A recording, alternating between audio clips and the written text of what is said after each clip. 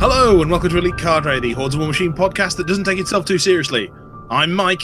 Oh, he's not here. Oh, sorry. It's your go. Oh, yeah. Well, I was waiting for the interruption and everything. I'm Kurt. And I'm Benj. Yeah, you are the brothers Hanson. There we go. Oh, no, don't start. I'm wishing I interrupted you now. Are you little and large or cannon and ball? I'm not quite sure. I'm definitely the ball. Literally. I'm setting fire to your front door is what I'm doing. Oh my lord. That sounds needlessly violent, but okay. After your comment, I don't think so. Moving on. Yes, quite. We are back again for another run at this old podcast thing. And PP seem determined to give us a decent amount of new content every time by putting more things into CID. Yay. Don't everybody celebrate at once. Mm-hmm. Now, we have skipped a little bit forward. We're not going to look at the first week of the battle engines. We're not going to look at Steamroller this week either, because there's a whole different brouhaha over that, and that's still another 2 months away, 2 months of internal playtesting away from hitting anyone's table. What we're going to do is look at week 2 of the battle engines, which should be nice, because out of interest, how much have you guys seen the battle engines in Mark III? So I've used mine a little bit, actually. So I was doing range jank. Which one was that, or which ones? Or... The Arcantric Force Generator. I was using it in some sort of jank lists with Raven for snipe possibilities plus the +2 range on a Hyperion. So taking a Hyperion to range 18 on its big gun. Wow. Nice. I think, yeah, and the knockdown cannon. I was enjoying it as it was, and since mine has changed very little since the thing, I know some people don't like it, but Carapace.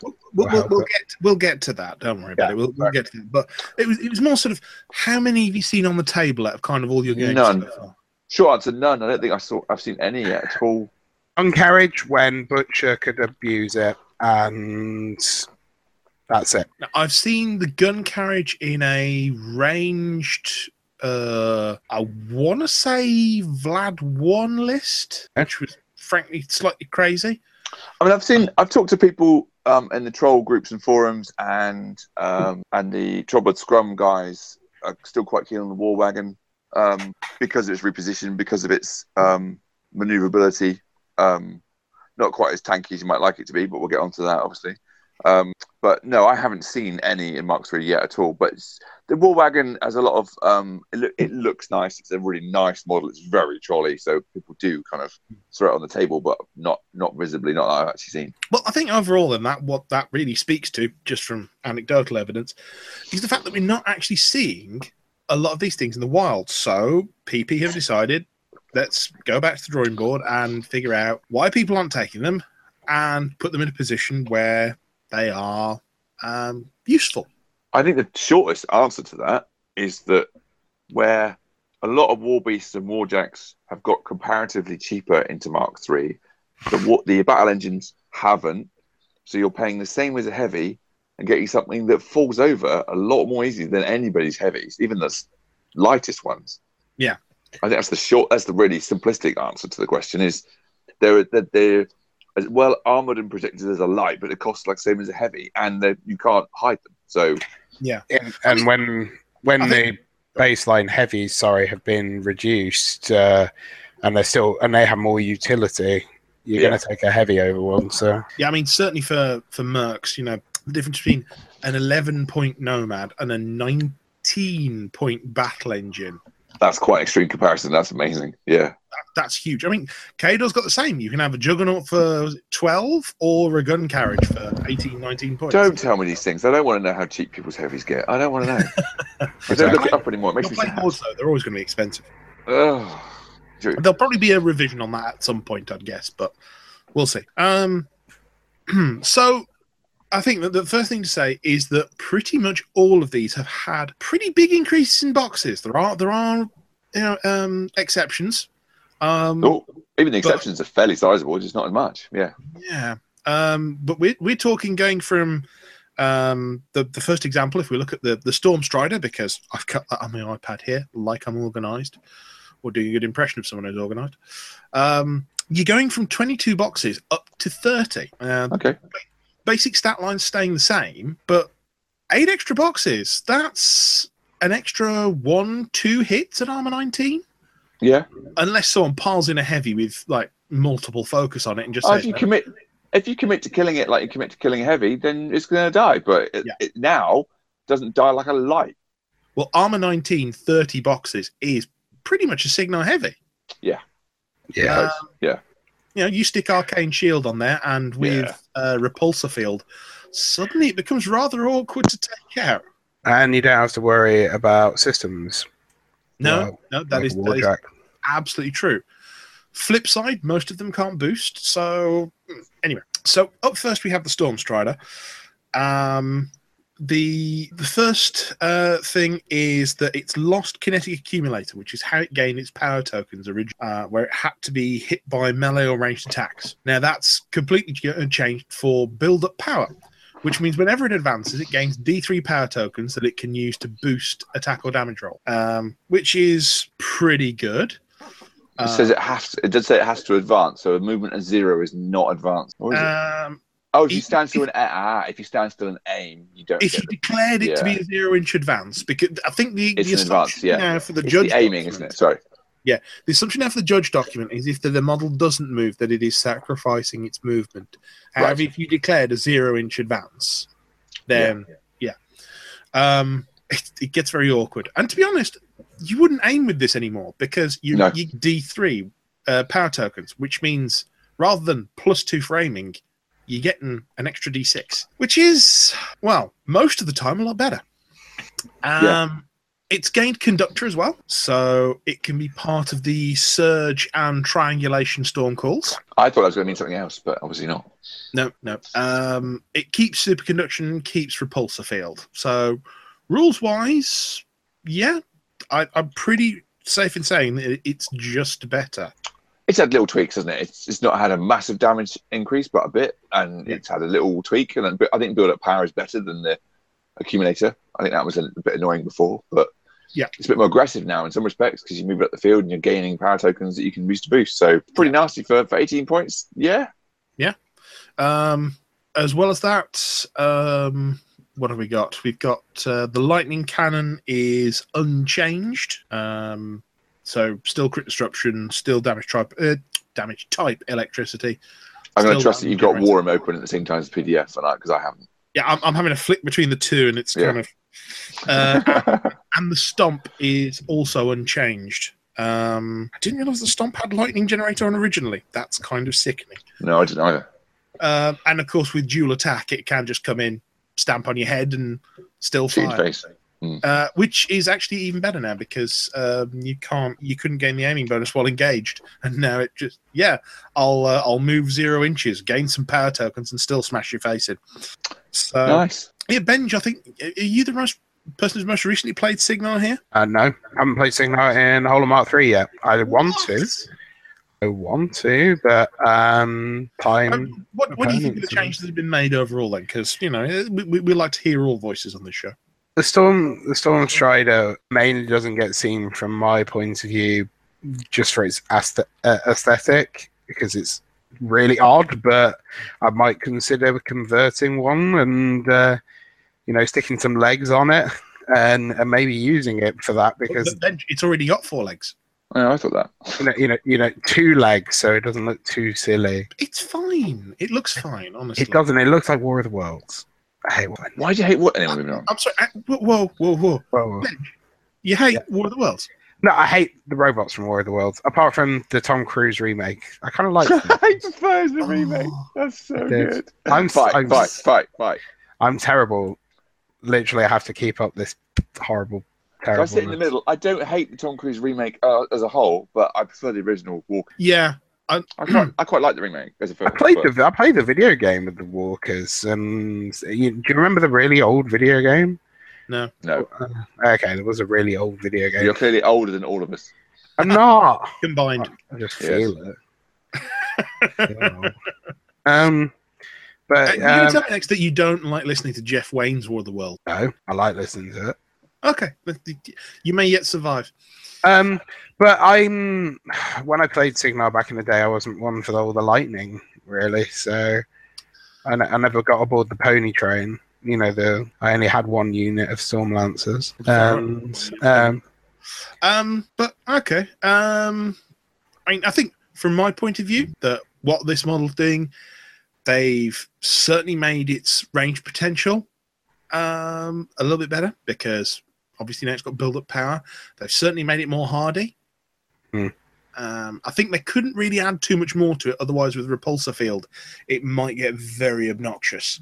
I think it would have got expensive. If you add anything to it, it would have got expensive. Yeah. It's got a good gun, and if you make that gun more easily boostable, that's pretty neat. It's got a lot of options for. It is just a large target in itself as well. Yeah. But, and if somebody wants to dedicate the resources into killing it, it's going to become more of a piece to kill and a consideration. So you're going to have to do some setup. If you want to kill that with a heavy, you're going to have to run that one guy in and then do a diagonal charge with the jack, so that when you get pushed back, you're kind of locked in combat. But I've seen people do that because the new Helios, as soon as you tell someone it's got Poltergeist or anything like that, they start doing their old machinations to stop it going a certain amount of distance so that they can still engage, or it's a one with reach and it doesn't really matter that much because its initial hit does so much fucking damage. You sound like speaking from experience, Benj. No. He killed it with infantry, and he did do the jamming thing. It was very clever. The I wish I hadn't told him it had Poltergeist before he did it all. Open information game and all that, but just keep those cards close. Okay. So generally, Stormstrider, good positive improvement. Yeah. Okay. Let's move on to the second of the reworked battle engines. So this would be the Vessel of Judgment. Ooh. Yes. Stat line is still the same. Actually, I couldn't see much difference. I was looking at it before. Yeah. I'm reading down it, going, it's got more boxes. Yeah. But and apparently something's highlighted that says it's different, but I haven't played it in ages. Well, it's gained 7 boxes because it used to be. Oh, hang on, no, sorry. It used to be 24, so it's actually gained 8 boxes. 8. Okay. I thought that was a complete 5 on the card, but actually that's going to be interesting. How are they going to fit that many boxes in? They're going to really squash them up. 2 rows. Yeah, that's a good point, actually. I'm sorry. 2 rows. Same number of points. Still Construct, Gunfighter, Immunity Fire, Pathfinder. Yep. Still got Destructive Power. Yeah. I believe some of the actual Holy Reliquary stuff. Well, Cleansing Aura is highlighted, which implies it's different, but I can't tell what's different. And Doors of Judgment is also highlighted, and again, it looks. If something's highlighted, that just means it's changed from week 1. Oh. So okay. the whole thing might have changed since it's. Cleansing Aura does not remove friendly upkeeps and removes continuous effects from friendlies. Doors of Judgment changed to destroyed. Okay. Yeah. So instead of disabled. The original Cleansing Aura could be used once per activation. When it was used, animal and continuous effects on models units in its command range immediately expired. The new Cleansing Aura is pretty much the same. Is just enemy models and enemy upkeep spells on models units in this command range expire. Yeah. Does anyone feel that you can now pay to keep the upkeeps in effect by taking D3 damage? That's new. Spellcasting keep any of its upkeeps in play, but that's new. Yeah, that's different from previous. Yeah. How often though does cleansing come into effect? Because generally the model's usually dead because it's usually fire, and that's the How often does that actually get used these days? To be fair, if you're playing Morgul 2, it's really useful. You'll have to explain. You use the pulse and it gets rid of blind on all your trooper models. Oh, that pretty good anti-crits for getting rid of crits. Sorsha versus Denny 2. Oh, wait. Okay. You can basically turn off Denny 2's feet, if I remember correctly, because Shadowbind is. Shakeable, isn't it? Yeah, actually, I will have to check that one. It's good for the debuffs. It's good for crippling grasp. Getting Yeah. shot of those kind of things. That's what it's really good for. Yeah. Wait, I thought it's so continuous effects from spells, or from I thought things like fire Enemy and upkeeps corrosion. and anime. Enemy upkeeps And and anime? Anime. Anime. Big pun. Our models units in this command range immediately expire. We must cleanse all the anime. We must cleanse all the anime. It's an anti-weeaboo weapon. Okay. Actually, no. The blind is just shakeable, so it is just continuous corrosion, fire. Continuous Oh, it wouldn't corrosion. even, actually, going by the wording of this, it wouldn't even shake stationary. Yeah, that's what I'm saying. I don't see the point in it anymore because things die to fire, die to corrosion, generally before you can use these effects and auras. But it does get rid of potentially debuff spells. So Yeah. Yeah, that's fine. But again, I forgot about that aspect. But again, the unit's definitely dead usually if it's had some crippling grasp. Yeah. Potentially. Right, so we got Doors of Judgment, which has also changed. So that used to be once per turn when it was a disabled model, a disabled friendly faction warrior model. You could basically get them to make a full advance and one basic attack, and they were then RFP'd. Mm-hmm. Destroyed. Okay. It used to be very good with errants. Yeah, it's now changed to destroyed. So how does that affect the interaction then? Well, Because it really, it just means they're not RFP'd. So, for instance, someone they can be brought back with feats. Yeah. Can it be brought back from Martyr then, potentially, as well? No, because Martin's on disabled, isn't it? I can't remember. Do you want me to check that one for you, Ben? No, because I'm not playing Harvey for any time soon. Because you were so sad about her nerfing. And I don't own an organ either. Martyrdom is on disabled. I own the organ. Yeah. Yeah. How come? Well, the Vessel of Judgment, because I really liked the look of it when it first came out. Oh, you used to dabble, didn't you? I have a truckload of Menos. Oh. It's my second faction by a country mile. Eruption of Faith is pretty much the same. Yes. And I think the gun is actually largely the same. I think I have heard from people that this is one of the least changed battle engines. They've basically just given it more hitboxes and clarified some rules. I'd still argue that those are some changes that are useful. The boxes, definitely. Well, certainly on the Vessel of Judgment, because you're talking about something that's got to use its health to use its miracles. Mm. So giving it more boxes just gives it a few more chances to use Doors of Judgment and boost its attack and damage rolls. Mm-hmm. So yeah, I think that's working. I think that the only thing there is adding the D3 to prevent stuff being dispelled is potentially awkward. But then again, I think Menot's got a couple of ways of stripping upkeeps, hasn't it? And depending on the caster and other things, yeah. Rehoven. Mm. And Purification, that Menot spell. There's quite a lot of So. There are quite a lot of things in which casters done it as well. Yeah. Okay. Well, let's move on to one that's become somewhat controversial this week with the gun carriage. So, I believe once again the stat line remains unchanged. Yeah, that does. We're up to 38 boxes from. Ooh, crikey! Up to 22? 38 boxes from 24. Yeah. So that's 14 boxes. Hard. Yeah, still Construct Pathfinder, still dual attack, still got reposition 3 because it's actually lost the cavalry. Oh no, sorry, it's still got the cavalry, but because reposition has replaced what was that thing we used to do in Mark II with cavalry? Follow on, ride by attacks. Thank you. Right by. Yeah. Could it trample before? Yeah. It could. It's actually lost trample and gained line breaker. Yeah. So I noticed that from. We'll come on to later. It's the same.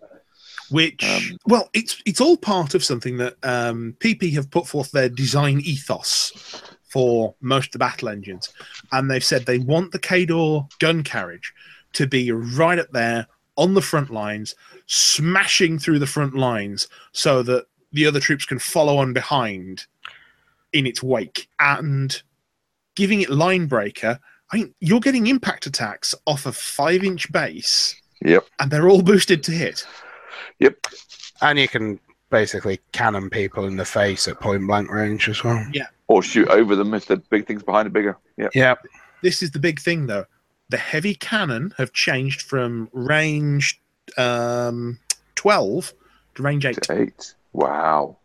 Which really does encourage that. You've got to be in the face. I like that because I do too. it removes the idea of hanging it around and having it, like, basically you're getting a bit worried about sticking it in, and you don't you, and instead you're just ramming it down someone's face.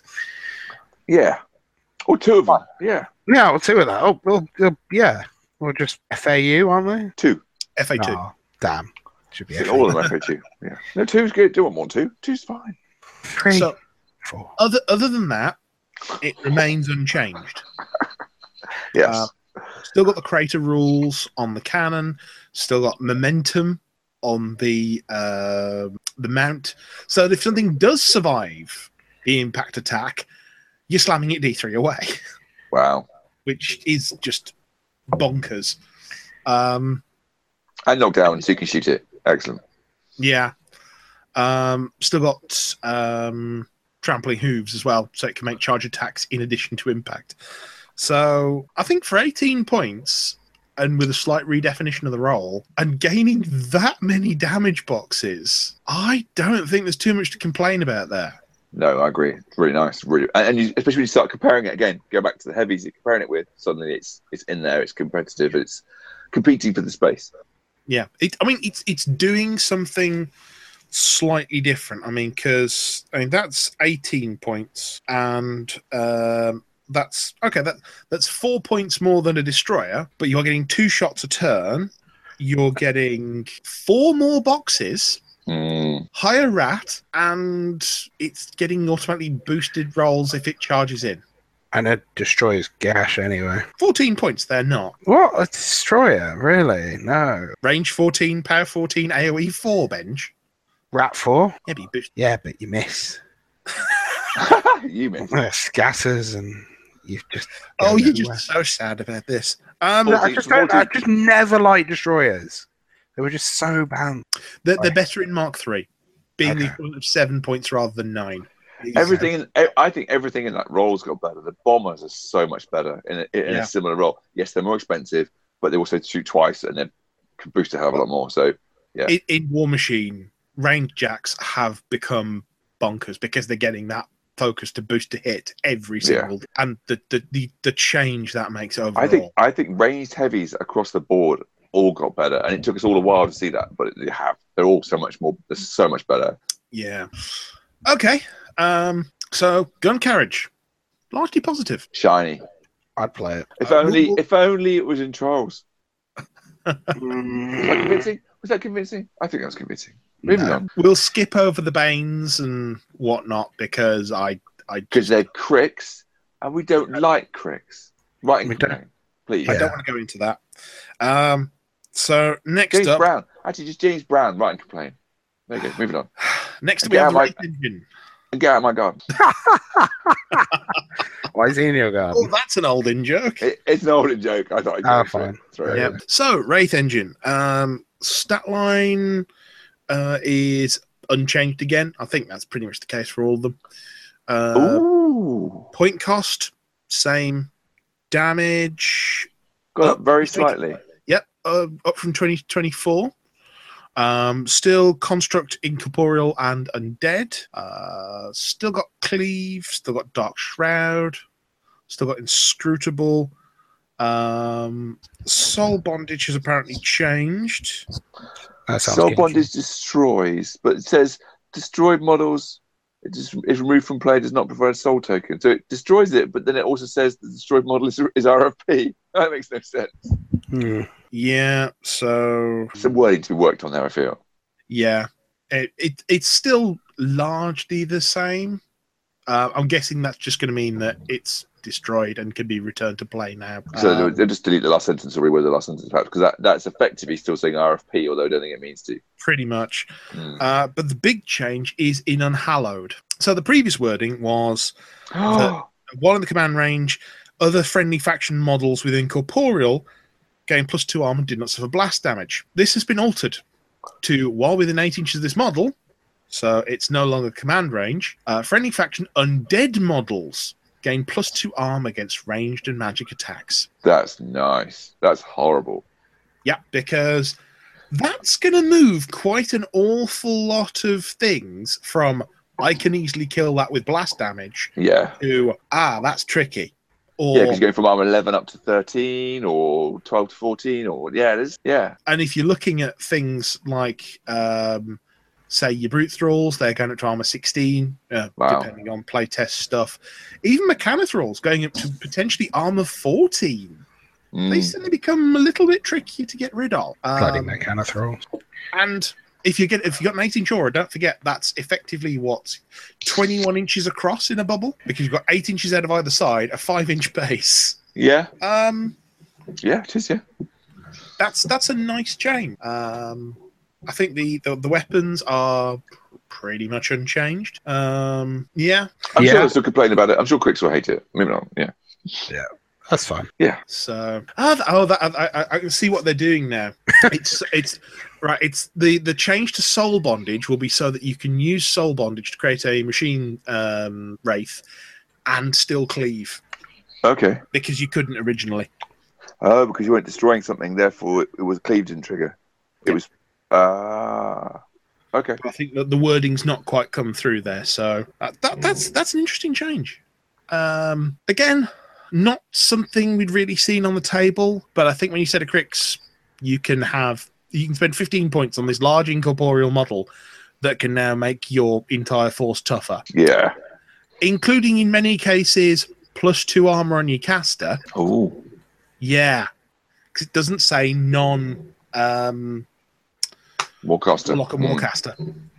Doesn't. So Denny 2 or 3 would be, And actually, it makes their junior that much harder as well. Wow. That's got potential. That's 15 got points real is expensive potential. 15 points is an expensive Krillstone, though, isn't it? But yeah. It is true. But you are getting quite a large area at that, and it's fast, incorporeal, true. and can block out zones. And it's a nicer model than the Creel Stone unit. Just putting that there with the little woodpecker of negativity. It is a lovely model. That was a gigantic wooden fucking spoon, is what that was. It looks nice. Fuck off.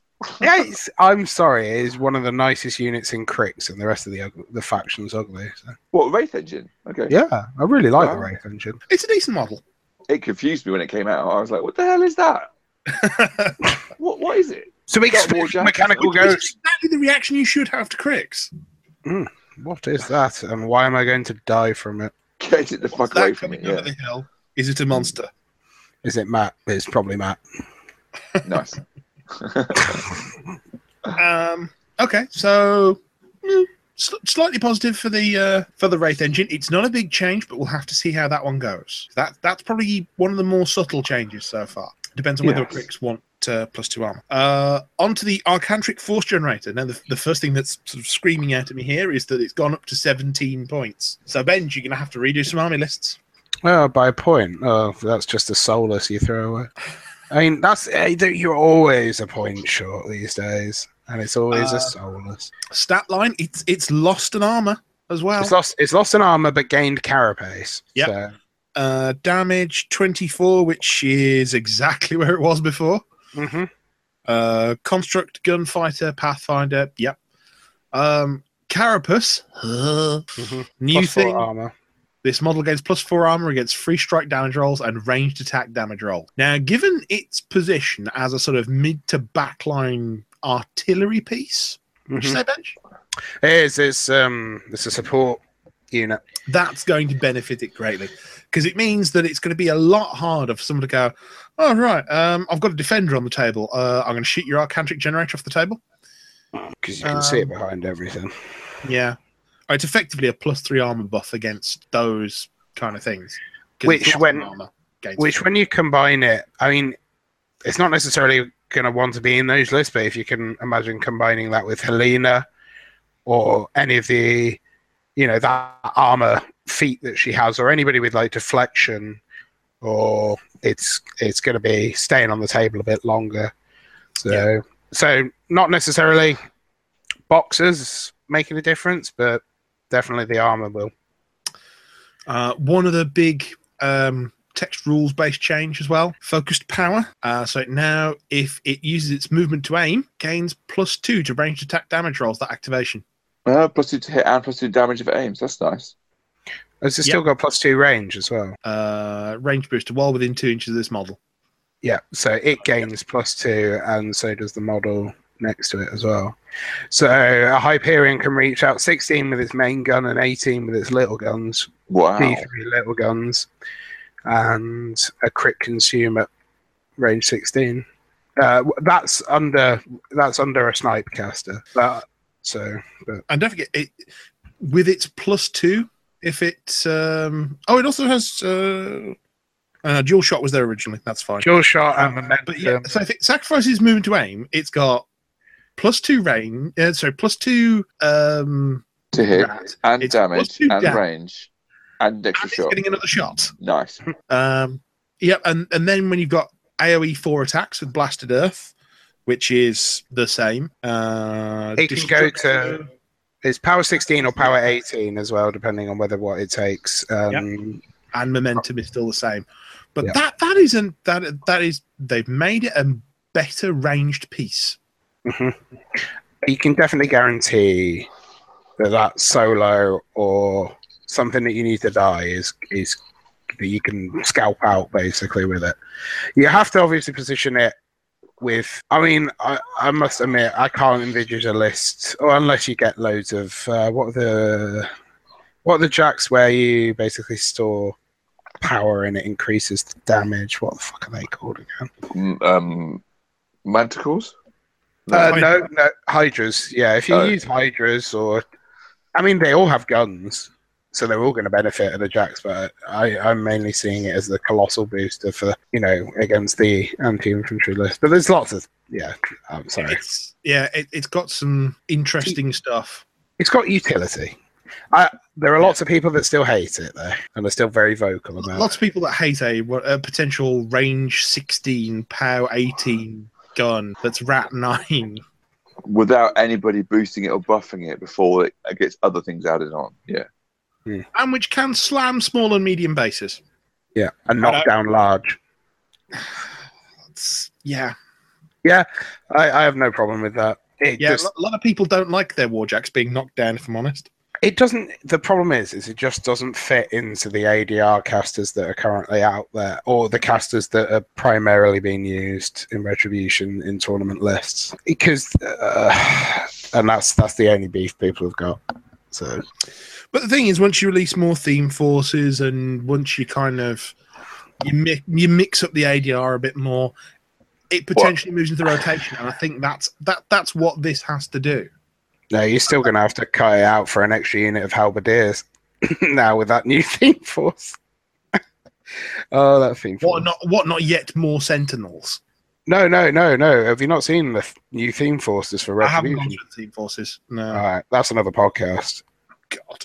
You can have three to I think it's 3 units of max strength halberdiers on the mid point line. They get advanced move. You can have them shield walled on the halfway line on turn 1. It's horrible. That's interesting. Yeah. Certainly going to be interesting in the new SR. That's all I'll say. Yeah. Okay, so Arcantric Force Generator, again, a little bit of a buff. Yeah. I'm falling asleep looking at the next one. It's all right. It's a short podcast this evening. It's fine. It hasn't changed. We're going to vote. This one hasn't changed. No one cares anyway. I don't think the Transfinite Emergence Projector actually has changed. It's got a silly name. It sprays everywhere. We're done. You beat me to that. I was already with silly name. You beat It me is to a that. silly Yeah, name. It is a in very fact, silly name. no, this hasn't changed. Doesn't look like it's changed.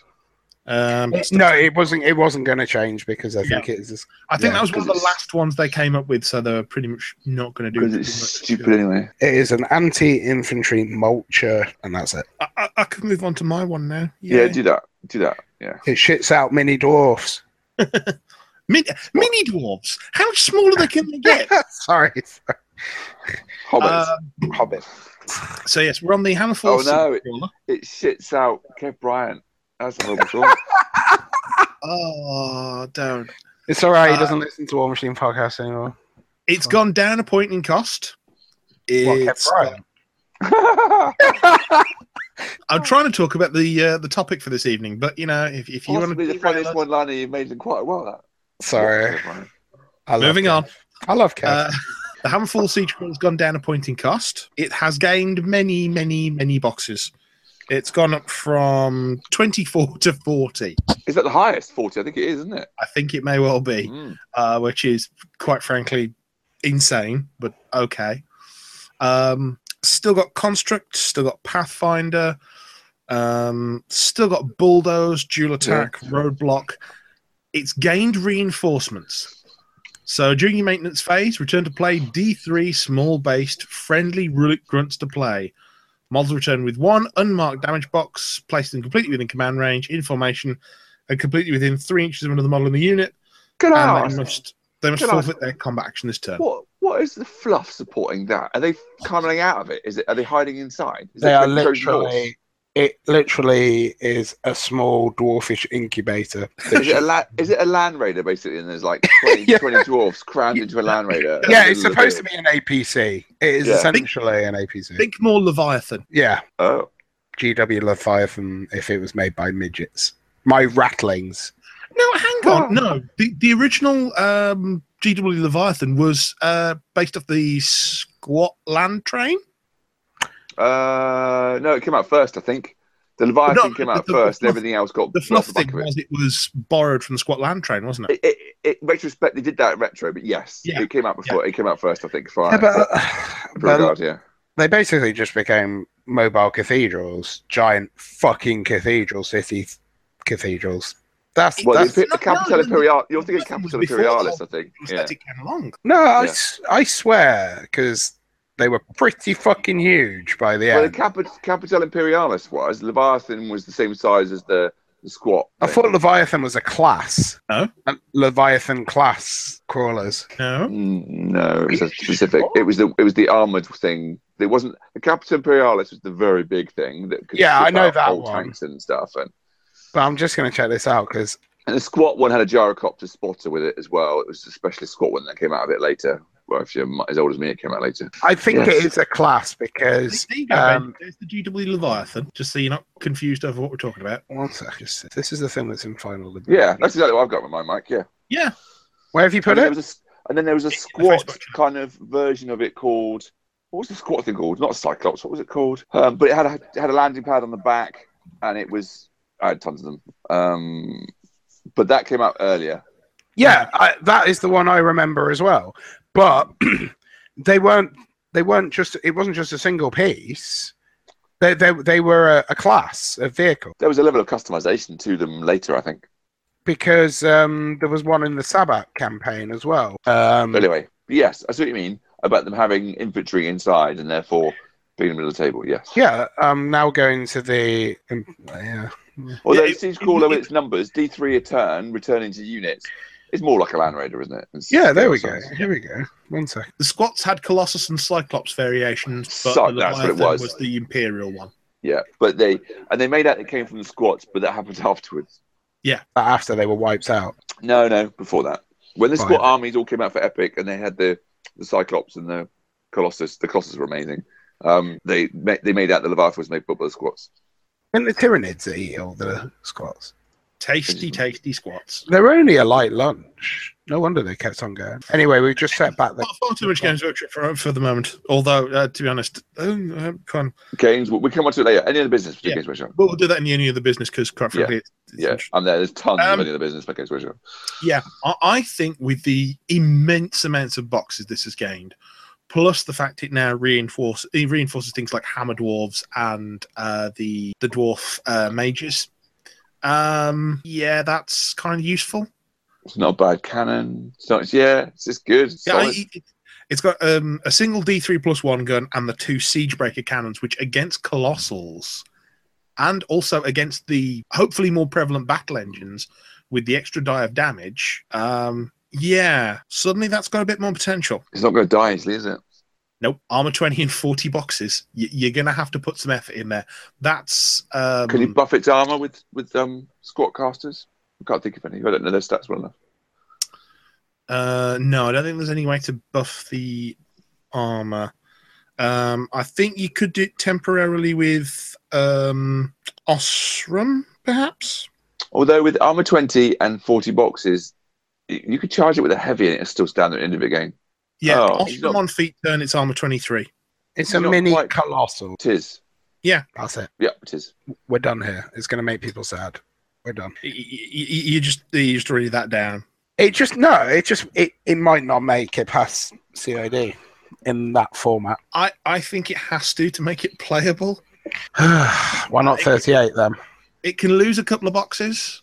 Yeah, that's fine. I think, in all honesty, I think they want it to have more armor than the War Wagon. More wounds. Okay, I can see that. And the dwarfs need more survivability, but I don't see it's a problem. I mean, you charge it in with something you really want to kill it with, something that can hit it hard and repetitively and a lot.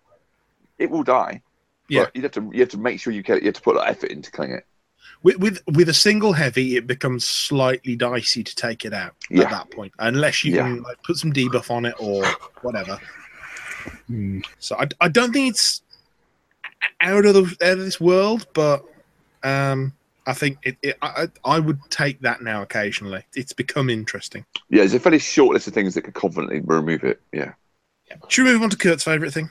Yeah, we'll only spend a minute or so on it. Oh, you're so mean. I'm not. It's fine. Carry on. Okay. Well, going up to the War Wagon for Trolls, obviously now moved on to Hordes because we've exhausted all the War Machine. We have, Trollkin War Wagon, up to 38 boxes from, again, 24. Yeah. So an extra 14 boxes. It's dropped a point in cost. Nice. It's same stats. Cavalry Construct Pathfinder. It's had very similar changes to the War Wagon, to the well, what was it? I forgot what it's called now. Kador one. Yeah, it's lost its trample. Yeah. Gained line breaker and also gained shooting gallery. It had line breaker before, I think. Oh no, you're right. It did have line breaker before. It's just lost. This is probably the only one I know the stats of well. So yeah. Fair enough. But yeah, no, shooting gallery is replacing trample. That's interesting. So shooting gallery, this model gains +2 to ranged attack rolls against models within 5 inches of it. Yeah. With a spray 8, that gets quite tasty quite quickly. Doesn't it? I quite like that. Really does. I mean, you've also got it less useful for the pounder.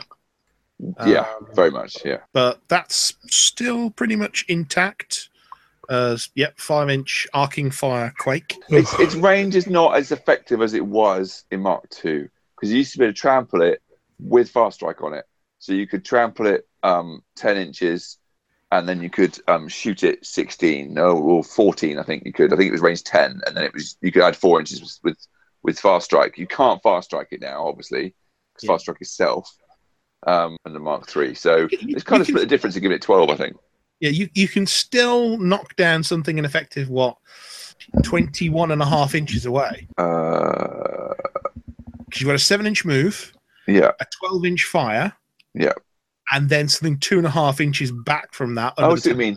I see what you mean then, yeah. Yeah. So yeah, being able to knock down something 21.5 inches away is not inconsiderable. No. It's still got momentum. It's still got trampling hooves. Yeah. How do you feel about it? I really like it. I like it a lot. I will miss the trample. I'll be honest, because that was one thing that not that I've played it War Wagon and Mark III at all.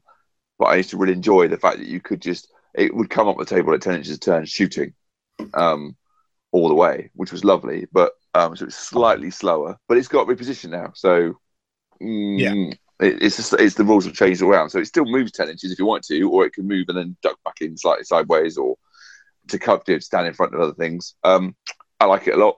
It's making me want to put it on the table.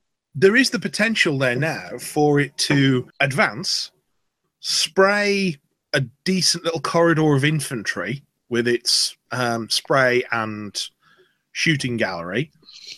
Use the pounder to then knock down a target that you've then exposed, reposition it to the side, and then go, right, my heavy's there got a nice clear charge lane on a knockdown model. Or I've now got a really good line of sight with the bomber to something I've knocked down.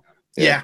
Same sort of thing, yeah. It's you're right, it's got, I mean, the arcing fire is nice with the charging in. If you charge in and have the trampling hooves and shoot way over those into something way in the backfield, it's quite a nice one as well. It's got a lot more options all of a sudden. The survivability is what really makes it stand out. I mean, effective armor 21 with 38 boxes is nice. I mean, for you, that's more boxes than any of your heavies. Yeah, way more. It's more boxes than heavy anyway, because maximum is 38, 36 on any heavy. Yeah. And that's only really the Behemoth, isn't it? But 38 is way more than a heavy. It's cost that's slightly cheaper than a bomber, so that's a really nice place for it to be. Yeah, because 2 points fewer than a bomber, 2 points more than a mauler. So yeah, does a very different job to a mauler. It's hard to compare it to a mauler, but it's similar to cheaper than Dozer and Smig. Yeah, I can say Dozer and Smig is its nearest points, and because it's range shooty and arcing fire and stuff. But it's much more survivable Dozer and Smig. Yeah, and you could still take what's his face and heal it, the mechanic guy, if you really wanted to try and patch it up now and then, but. Don't know whether it wouldn't. That was always my plan when he was announced. You don't feel you need to anymore. No. The thing.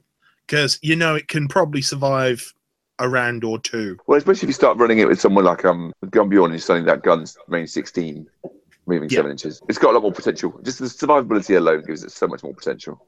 Yeah. And I think that is the big thing for this whole redesign ethos. Just making it so they stick around on the table and they actually feel like an obstacle rather than, oh, yeah, there's a battle engine. Oh, I guess I'll take it out. Yeah. Now it's something you've actually got to go, okay, if I want to take it out, I have to put resources in, which for 16, 17, 18-point models is only right.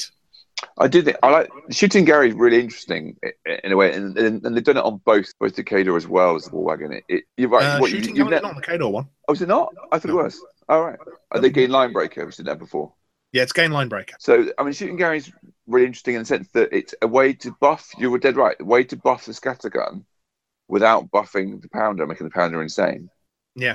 Because pounder's still about 5, and you got that's hard to hit things with that. But suddenly your scattergun's about 7 most of the time. Nice. And if you're a little bit bogged down, as long as you're not engaged, I believe you can still aim and go, you know what? It's a Rat 9 gun. Let's see what it does. Thought it could shoot whilst engaged. Could it not now? You can shoot while engaged, but I don't think you can aim while engaged. Oh, I see. Right. So we'll get letters if I'm wrong. And I think, it sounds sensible. So cool. So much better place for you. Much. I miss having mine on the table because I'm very happy with how mine turned out. I'm really, don't know what list and with whom. I don't know. Oh, with the new theme list, which we're obviously not going to talk about today, but it fits in the new theme list. It's being mooted as well. Fair enough. Okay. Next up, we have Rules Bloat the model. Yeah. Luckily, without massive amounts of different things on it. So the Celestial Fulcrum is the next one up. It's still 19 points. Still same stats. It goes up from 20 boxes to 30. That's significant. Yeah. Still got Construct, the 3 immunities, and Pathfinder. Still got Circular Vision. Fury Generator. It's all the same, isn't it? Isn't it pretty much the same? No, Fury Generator has become Fury Bank. Oh. So Fury Generator, it used to gain 1 Fury point at the start of each control phase, have up to 3 points at any time, and could use that to boost attack and damage. Now it operates more like the Krillstone. You have to put Fury into it in the caster. Right, interesting. So it can have up to 3 Fury points on it, and it can use those to boost attack or damage, which is interesting. But it also means... feel the hate already. But originally it could only ever gain 1. Now, turn 1, if you've got 3 spare Fury points, you can just chuck them on there. Which you would, yeah. And that makes it infinitely more useful because you can just start pounding stuff with it. It's got a gun platform, same as it used to. And it's gained 2 new abilities. So you have Power of the Stones. During your control phase, this model can leech Fury from friendly faction construct models within 5 inches. That's nice. Yeah, that's pretty tasty. That means you can start running your constructs that little bit hot and you'll be fine. Obviously, it's, I believe, does it still have the limit of 3? Yes, this model can have 3 fingerprints at any time. So it's still limited to 3, but still, that's a nice touch. It's also got Veteran Leader Blackclad, which mentally doesn't make much sense, but fine. While in this model's command range, other friendly Blackclad models gain +1 to attack rolls. Yeah, I can't see how that works, really. Because your Blackclad solo is miles away. Well, this is the thing. It's not just your Blackclad solos. Well, this stone unit's got a Blackclad leader, hasn't it? It's all of your... It's the new cavalry models they're getting. It's most of your casters. It's your druids. Are they Blackclad as well? Yes. Oh, Blackclad, of course they are, yeah. Okay, yeah. Blackclad covers an awful lot of the faction. So, for instance, the Balders, Bradigus, the Stone UA is a Blackclad, isn't he? The Kayas, Krugers, Mosar, Morvana, Tanith, Una. They are all Blackclads. In fact, the only ones that aren't are Wormwood, Chromac, and Grail. Wow. So, +1 to hit. Now, bearing in mind there's people like Tanith, who can potentially do spell assassinations, giving her +1 to your attack rolls. Tasty. Yeah. So if you see this, kill it. It's not spells, it's not melee, it's not ranged, it's everything. And that's the key thing. So if you see this, best kill it. Yeah, that just makes... It's almost like mini Eye of Menoth within 5 inches, which it's not crazy, but it's real useful. And it makes the slightly underused Druid models for Mark III quite a threat again. True, yeah.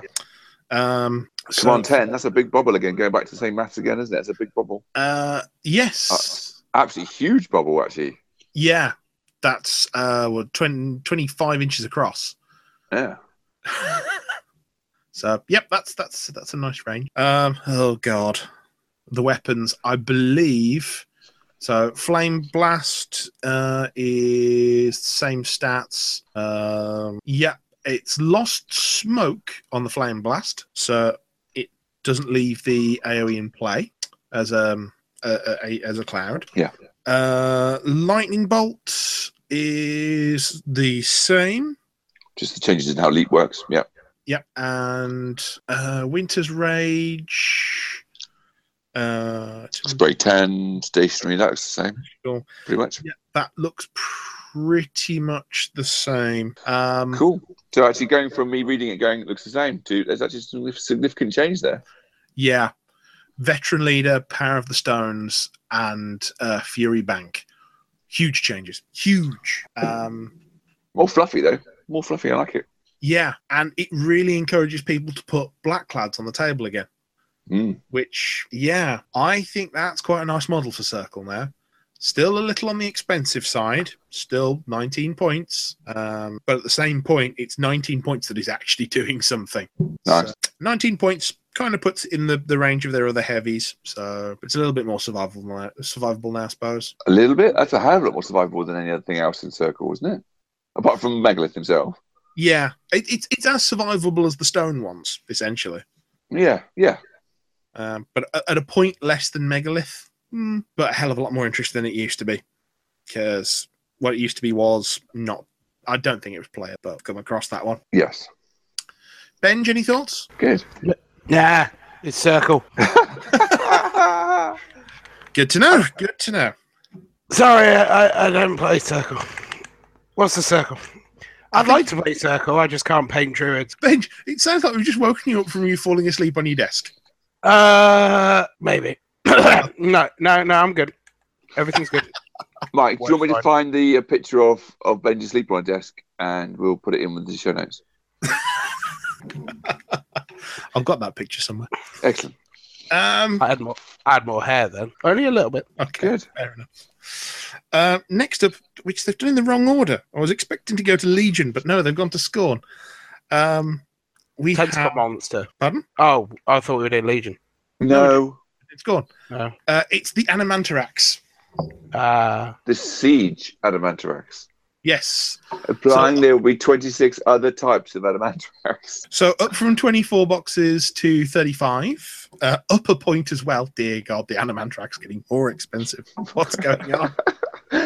Because you can't just give Scorn things. You've got to take stuff away as well. Otherwise, the world ends. Stats are unchanged. Still Cavalry, still Pathfinder. Still got the Beast special rule. Still Cantankerous. Is that the same as it? I wasn't sure if I had that or not. Gains of speed. Yeah. Been raised tokens of boost. That's still pretty much the same. Dual attack. Yeah. Trample, reposition. I see. It still gets trample. I see. Right. Apart from the cavalry models that don't get trample, it gets trample. You do realize it's cavalry, right? Kind of. It's a big beast. But it literally has the cavalry keyword on there. I can see that. But so have I. So my things. I'm just saying. It's still cavalry. The Reaver still D3 plus 1, range 12, power 13. Still got volume fire. Still rubbish. I'm not seeing. Still rubbish. You've got the spear, which is also still rubbish. I'm uncertain as to what it's saying here.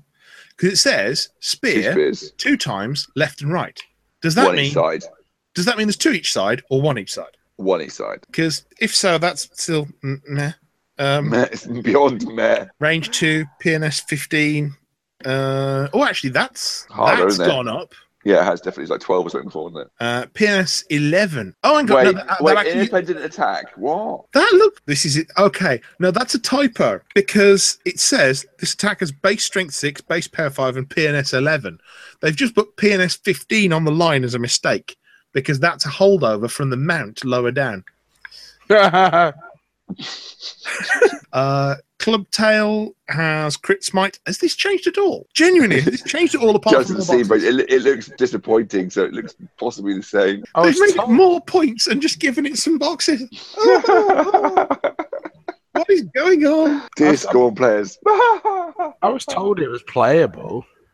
I've heard that as well. I don't quite see where. It probably is. You can target it with medicate options. You're struggling there. Scorn. It's just Scorn. That's what Scorn is. I don't do Scorn. You don't play Scorn. This is the problem. Whenever we get to Scorn, my mind just goes, yeah, and. Alex used to play Scorn, but Alex didn't turn up. So what after we rearranged this to a weekend because he asked us nicely. Yes. I may not make weekends an option in next month's poll for when we're doing the podcast. But I concur. I would support that decision. I would literally vote for you in any form of election if that was the case. Even for a penny in the pound. Yeah, absolutely. Mm-hmm.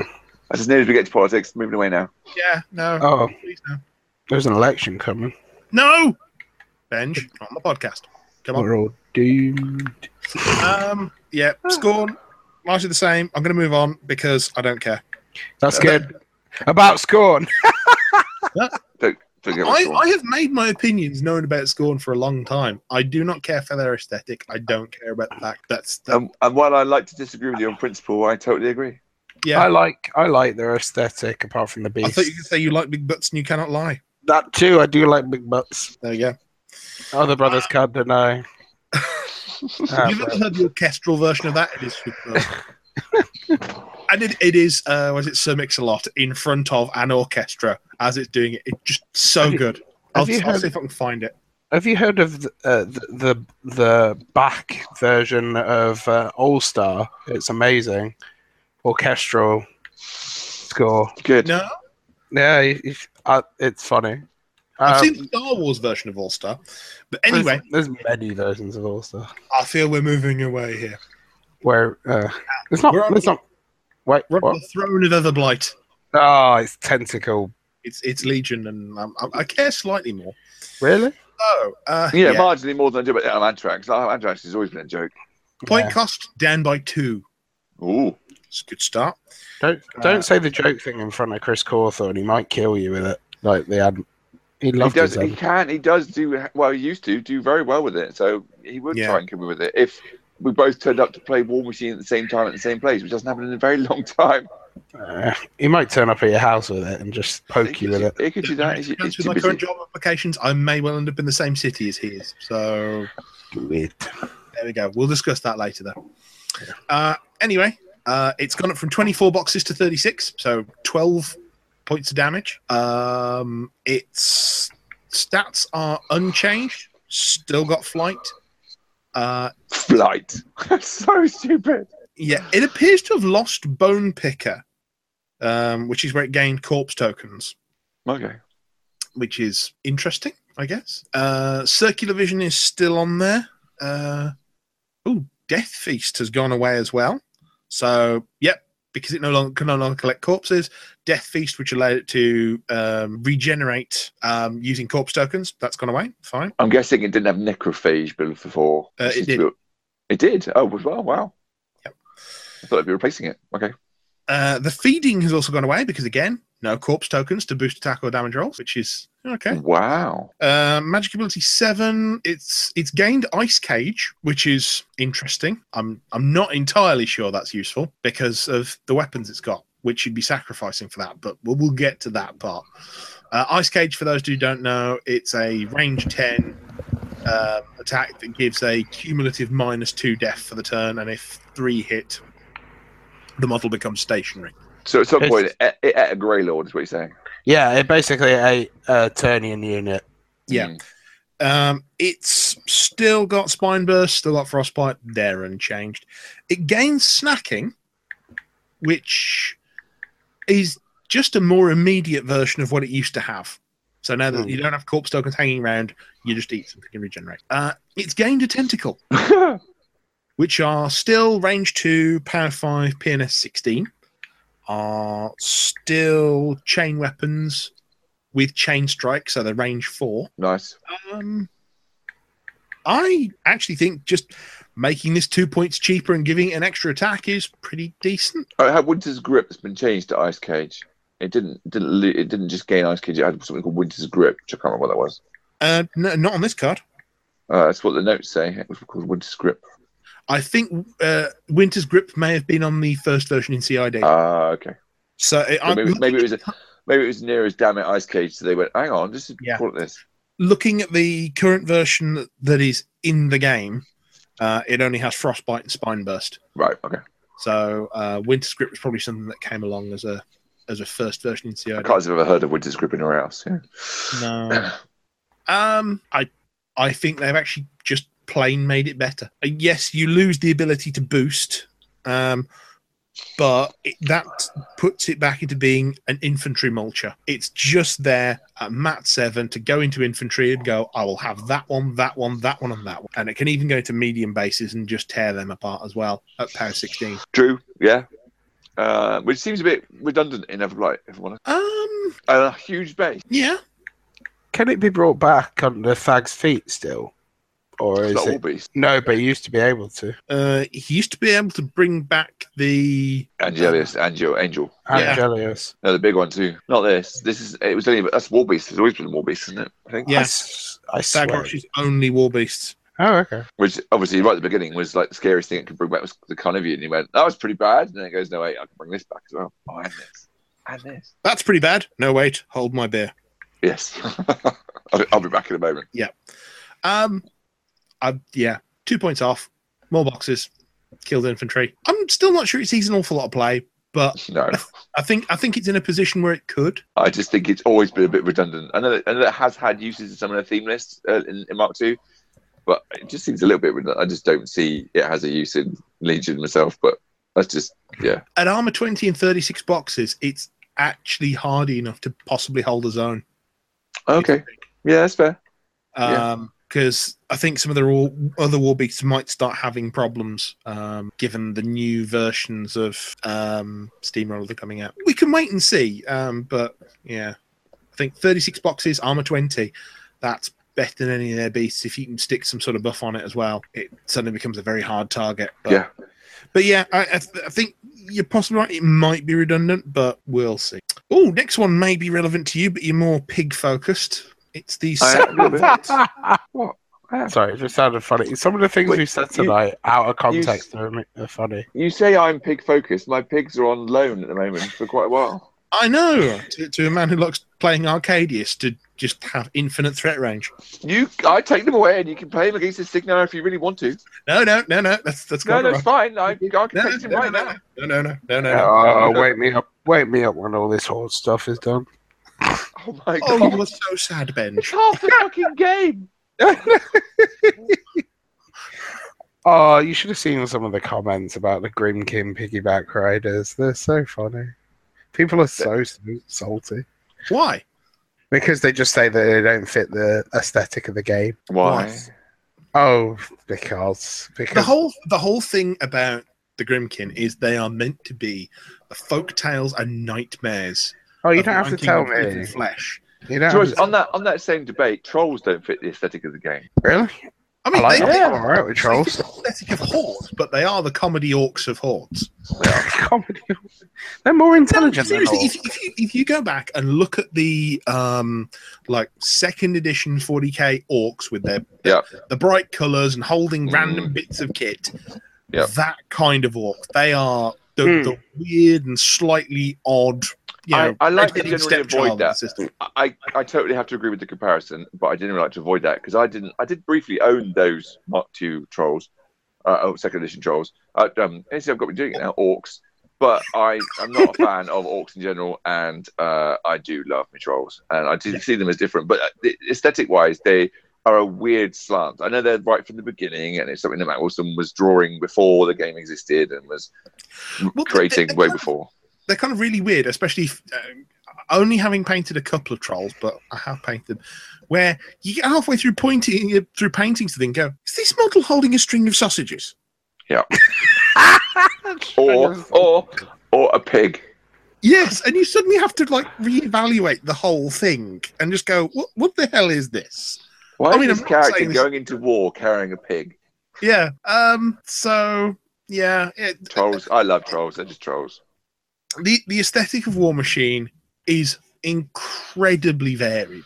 If you're going to look at it like that, you can't be reductive. I mean, even within War Machine, you go right from the ramshackle, patched up bits of mercenaries to the super technological convergence of Sirius, which bear almost no resemblance to each other, but people don't say that those don't fit in the same game world because there is a logical piece of text to back up why they would coexist. I don't think people would care about Grumkin if it wasn't for Malifaux. It's the fact that it starts to look like Malifaux. I think you've actually got a very valid point there. That's what it is. This looks like Malifaux, therefore it's not War Machine. Whereas if you have no comparison, because Malifaux is the only thing like that we've ever seen that I can think of, where you're playing in a dreamscape, effectively, or kind of. Then without that, I think that there have been some comparative bits, but they're in other genres. So you've got the weird World War II ones where you've kind of got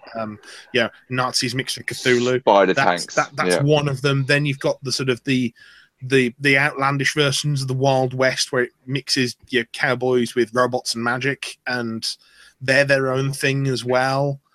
So you do have some similar aesthetics, but you're right, Malifaux's the only one that's really said, we're going to have this sort of this group who are going to be the people who are protecting the laws and the super sort of judicial characters, but then these guys are going to have a massive teddy bear who just eats things. Well, and it's so disparate and odd, and you're right, the aesthetic is similar, and it probably is putting a couple of people off, but in fairness, I look at Scorn and their aesthetics put me off. I don't like Scorn. I've never liked Scorn right from the very beginning. I think this is the big thing with a game like this, where you have that number of varied factions. There are always, if it's properly designed, there are always factions that you are going to look at and glom onto instantly and go, yes, I want to play that. There are also going to be other factions you look at and go, what is this? So I've always liked religious fanatics, so I have quite a sizable Menoth army. Yeah. The trolls caught my I probably told the story more than once on this podcast. I bought the original Hordes Mark 1 book, and I bought the Legion box set. and Zagros. And I went away on holiday. On holiday, read the original fluff in the original first Mark 1 rulebook, and then it was on the honeymoon actually, dragged my wife across Wales trying to find a place to buy trolls. Because the fluff alone sold me on trolls. I heard that story. No. Yeah, dragged it down to Swansea to find a shop to go and buy some trolls. And I was like, I must own these. They're so cool. I want them. So that's what I did. And that was the start of Trolls. And that's ridiculous number of years ago now. And that's like the month after it came out. That was the May. It was a bit like me when I looked at the game for the first time and I've been out of miniatures gaming for years at this point. And the first time I looked at the squat kind of, menacing figure of the Juggernaut and the Destroyer, and my mind just flicked back to the Blood Angels Dreadnought, and just went, I have to have these. And I remember looking at it when it was earlier than that. I remember somebody having had the box sets, just selling it on the side, kind of thing, probably in the back of a Games Workshop. And I remember seeing the Menos box set, the K-Dot box set, and kind of going, yeah, I like those kind of robot-y things and stuff. Yeah, I'll come back to this at some point. Not right now. I'm busy paying 40k, but maybe at some point. And then pretty much it was generated by, which we'll come back to probably at the end, I thought, of the podcast, driven by my armies being made illegal by codex changes, and me going, I don't want to repaint this and repaint that. Jump both feet into something completely new. Yeah. Anyway, we should probably get on with the last two Battle Engines. Oh, Ben said, I want to make this a short show. Tough luck, sunshine. It's already past 11 o'clock. Can we just No, just tell people the stats and just go yay or nay? Right, so Sacral Vault then, same points cost. Stat line is actually increased. So we've got up from rat 5 to 6, and the rest of the stats the same. Still Construct, Isle of Sight, Gunfighter, and Pathfinder. Still got Soulstorm, which is just tremendous. So Soul Taker, we've still got that. Gets its D3 soul tokens if it doesn't have any. Yeah. Can hold up to 5 soul tokens at any time, and can spend them for the following. So still got Arcane Vortex, which just nice. And Strength of Death. It can still use souls to boost attack or damage for each one spent. Then you've got its gun. So the gun itself, range 12. Oh, it's gone from D3 shots to 1. And it's power 13. But it's got reload 2. Yeah. So it can spend souls to reload, which, depending on how much you're killing, can be quite useful, actually. It's more... You can plan for it more than you can True. D3. Because if it's just D3 and you roll a 1, oh well, you're done. Reload 2, you've always got a chance to go, actually, I'll take a second shot. True, yeah. It looks like Deathly Domination has changed. What did it do before? So it looks like the requirement to have a soul to spend has gone away. So the old one was if it boxed a living or undead, non-warcaster, non-warlock, enemy warrior model, you could spend a soul token to take control of it and make a full advance and basic attack. No, it's free. And it wasn't targetable by free strikes. Now it looks like you just get that without spending soul. So, but you have to spend souls to extra shots. So there's a bit of a balance there, isn't it? Yeah, that is fair. But again, it's that whole thing of you can now always make the 3 if you've got the souls. Yep. So there's potential. One thing that I missed out on here that I have done for every other one, it was 22 damage boxes, now 32. I mean, being as people liked this one already, I don't see these as huge changes. I think potentially how devastating or dominating, what's the right word? This has always been good for sticking in the middle and going, come at me, because infantry would just die and flail as they charged into it. Yeah, because it had Soulstorm. Was always had it, so yeah. But now it's harder to kill. I mean, you still going to put heavy into it; it's going to remove it. But yeah, again, you go back to the same as we've already said several times before. If you put serious energy into killing it, it's going to die. If you don't, you're going to do half a job, but it's going to be sit there laughing. Yes, yeah. I don't think its damage output is going to be increased. But it is more predictable. I think scenario plays becomes more so because, again, just because infantry can't touch it, single wing infantry can't touch it. Yeah, so I think though probably it's a little bit better, or in the new meta, maybe about as powerful as it was. Yeah, that sounds realistic. Yeah. Any thoughts from you, Ben? Or are you just asleep by now? I never faced the crap carriage in Mark II, so What? I saw people like Sackle Vault Bench. Yeah, that one.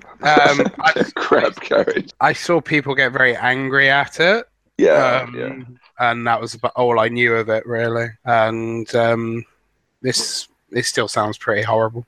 Yep. So yeah, so Meat Thresher, and we're done. It's good. Yes, we are. So, down from 19 points to 16. This is very attractive. This one. That's big. 24 boxes up to 36. Yep. That's manageable. Still the same stat line. Still Construct Pathfinder. Bulldoze. Yeah. Still got Bulldoze. Still got Dual Attack. It's gained Exhaust Fumes. So when this model advances during its normal movement for 1 round, while within 3 inches of this model, other friendly faction models gain Concealment. Nice. Ugh. Mm-hmm. Oh God! If you got some of the ones that can dig in as well, actually no, dig in. They just get that cover. They get cover from digging, don't they? So yeah. It's wouldn't it? But it's like, so it makes me think it's like the Glacier King. He's got the Glacier King's bubble. That's a bit weird. It's got Turn Up the Heat as well. So this model can use Turn Up the Heat at the start of the activation. This model gains +2 speed. I mean, it suffers D3 for doing it, but it becomes speed 8. D3 out of 36. Oh, this sounds bad already. D3. Nice. So it can get faster. It's going to keep concealment. What is this? I want 2. I want 2. So first range weapon, first weapon, the Hailer. Range 12 stays the same. It's changed from 2D3 to D3 +1. So, yeah, not quite as good, but +1 power. And volume fire. So that's nice. That's +1 to attack and damage rolls against medium based and +2 against large. Nice. Okay, fine, whatever. Crusher wheel. Range 1 power for PNS 16. Yep, still the same. Grinding wheel. Additional die. On attack rolls against small and medium based models. Yep, still the same. Jesus, it's got quite a list. Yeah, high impact. 16 points. This is really nice. Makes 1 melee attack against everything in its line of sight. I can't see this keeping all of this. Well, the Crusher is pretty much as was. But 16, not at 16 points. I can't see it staying at 16 points. Not at 16. What did they do? Did they just throw everything on it and say, we'll see what sticks? Just throw all the shit on it. Oh, that's quite frankly terrifying. What is this? I think we're done. Knockdown. When a model is hit with a weapon, it becomes knocked down. Gain damage rolls with its weapon against knockdown target. So basically, against small or medium based models, you get an extra die to hit, which is going to knock them down, which means you get an extra die of damage. Power 16, that kills anything. I'm glad I don't play against pigs. They've made it cheaper and heartier.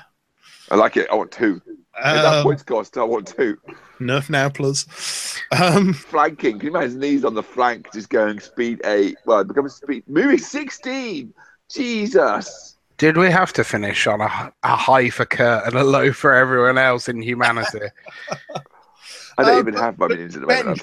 It is playable in Circle, Legion, Scorn, and Trolls. Oh, fantastic. Yeah. So he can play 2 War Wagons and 2 Meat Threshers. Right. Or he could play, I don't know, 2 Meat Threshers and a Mountain King. The exhaust fumes are only faction models, though, so trolls can't get any concealment from exhaust fumes. Oh, no. The dream's over. But it works very well with the pigs. Even without the exhaust fumes, come on. It's lovely. I've never even seen one. I've never seen one in the flesh, ever. I've seen one. That's it. Yeah, you never used to find many pure pig players. So, What are you laughing at, Benj? Just some of the out of context things we've said, like if we weren't talking in context. Benj, are you on medication of some sort? I'm actually curious now. No, so this is the thing. Someone yesterday said I'd taken too many painkillers, and I haven't taken enough today. Okay. So, am I just sounding weird? I'm a big fan of playing Pure Pig.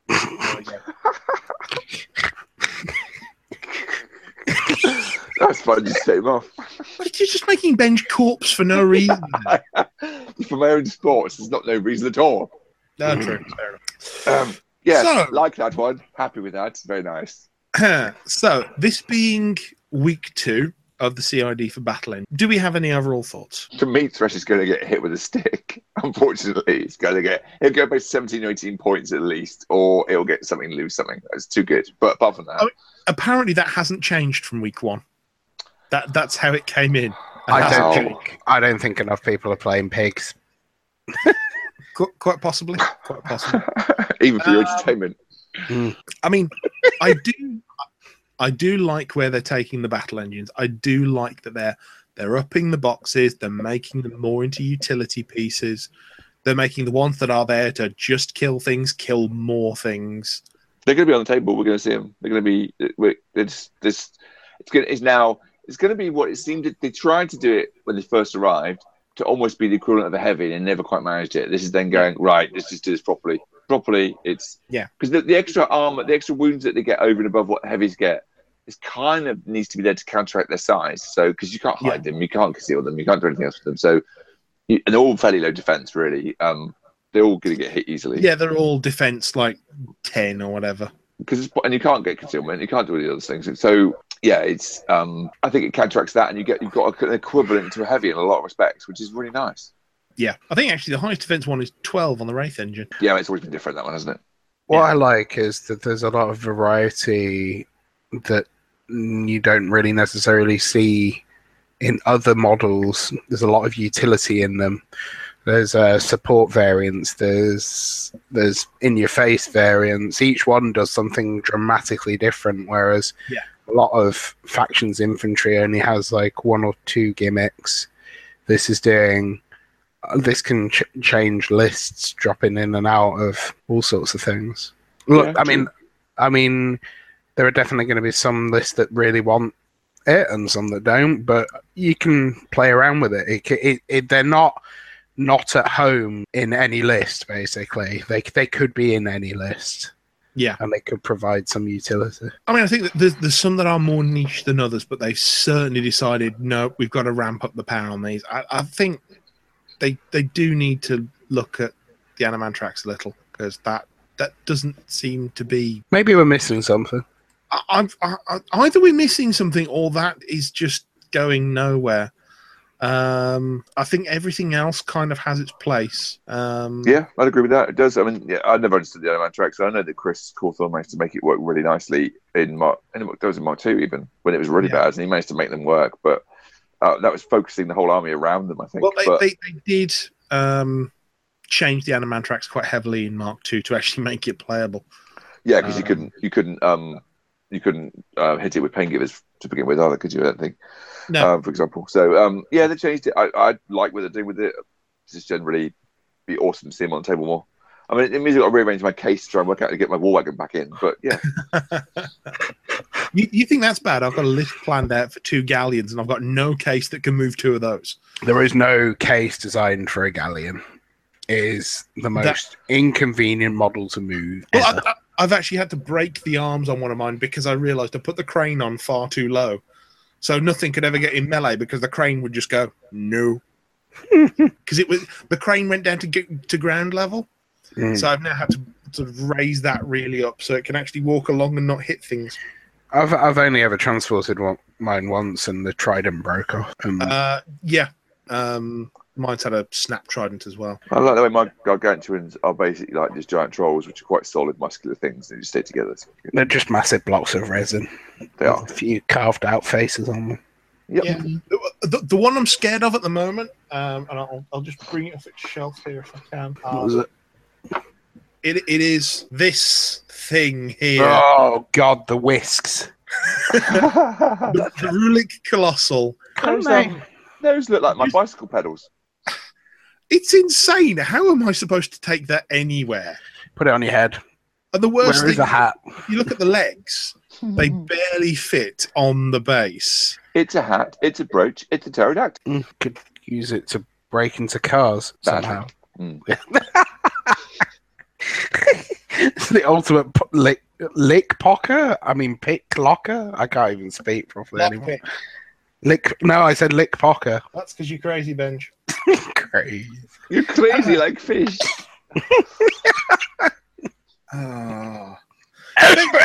Benj, is the lack of oxygen from your chest infection actually making you slightly high? Maybe. Yeah. Maybe. Right. So, with the overall conclusion that this is interesting and possibly in the right direction, Yes. I think now might be the time for my sanity as well as Benj's to move on to any other business. So, Yes. Kurt, Hello. any other business? I'm trying to think. When I painted some stuff, I painted some more. I painted a few bits for Zombicide, Black Plague. Some more heroes for that. And looking forward to the painting more bits for Black Plague. Have you not got that fully painted yet? no, because Or it's there the stars. more models to go? I did things like the knights from Python and things like that as well because I hadn't touched those before. And playing with the kids, they keep going, oh, I'll play this one now, so I'll paint that one. I haven't sat in focused time to try and paint all of them. And I'm quite keen on the there's a new Kickstarter coming for Zombicide as well at the end of May. There's always a new Zombicide Kickstarter. Well, this one's going to be. This was another expansion. It's not an expansion. It's a new game for Black Plague, effectively, which is the Green Menace. Something like that. It's zombie orcs, basically. Yeah. They're going to be green plastic zombie orcs, and that looks awesome. So I may well get caught up in that. The only other kind of thing is I've been somewhat obsessed with the happenings in Games Workshop. As I mentioned earlier on, it's been hard to ignore. It's all over the Facebook feeds and all over the Twitter. I rage quit 40k how many years ago now? 2006. So 11 years ago, I went, I'm not doing this anymore, and joined Hordes when they made my Black Templar illegal and made my Thousand Sons stupid, and amongst other things. And I'm really tempted by what's looking likely with 8th edition, and just really intrigued by what's happened with Age of Sigmar. If they're applying some of that to that as well, that would be really interesting. I just couldn't get back into playing 40k people. Insane people. They're not. They really are. They're so enthusiastic. Benj, it does very much depend on your gaming group. Because, well, did you play 40k? Me, yeah. I went to the stores and everything, and then all three of us here, and in fact, if we include Nick and possibly even Alex, all of us are lapsed 40k players to greater and lesser extents. I've played a lot of 40k, for a long time. In this room, I have a case of Epic Imperial Guard. So no, I sold all my Epic. And that's the other thing. Adeptus Titanicus is also that I would just buy that when it comes out, regardless. I want those bigger warlord. I'm more mixed on what they're doing with that, but I'm sold. Everything that comes out for that engages me more. But that's smaller and side thing. But I never thought I'd really consider 40k again, and I don't know what I build and paint and do. I've still got quite a lot of Nids. I've still got my Black Templar. I've still got some Thousand Sons. I've sold all my Eldar and most of my Chaos.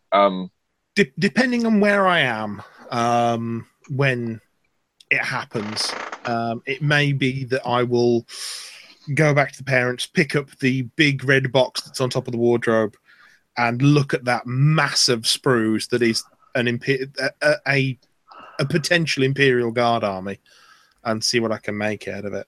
They're not the Imperial Guard anymore. Pardon? They're not the Imperial Guard anymore. Yeah, they are. It's Adeptus. What is it?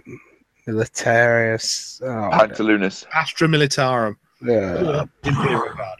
That's when the game lost it for me.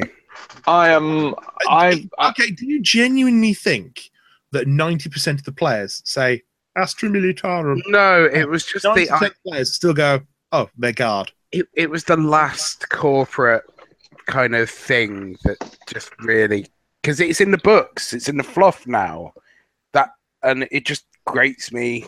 But they're still the Guard. It's in the same way that we know that Privateer Press, and especially people like Sol, hate it when people refer to Asphyxius as Gaspy. Yeah. But they're never going to change it, so he just is Gaspy.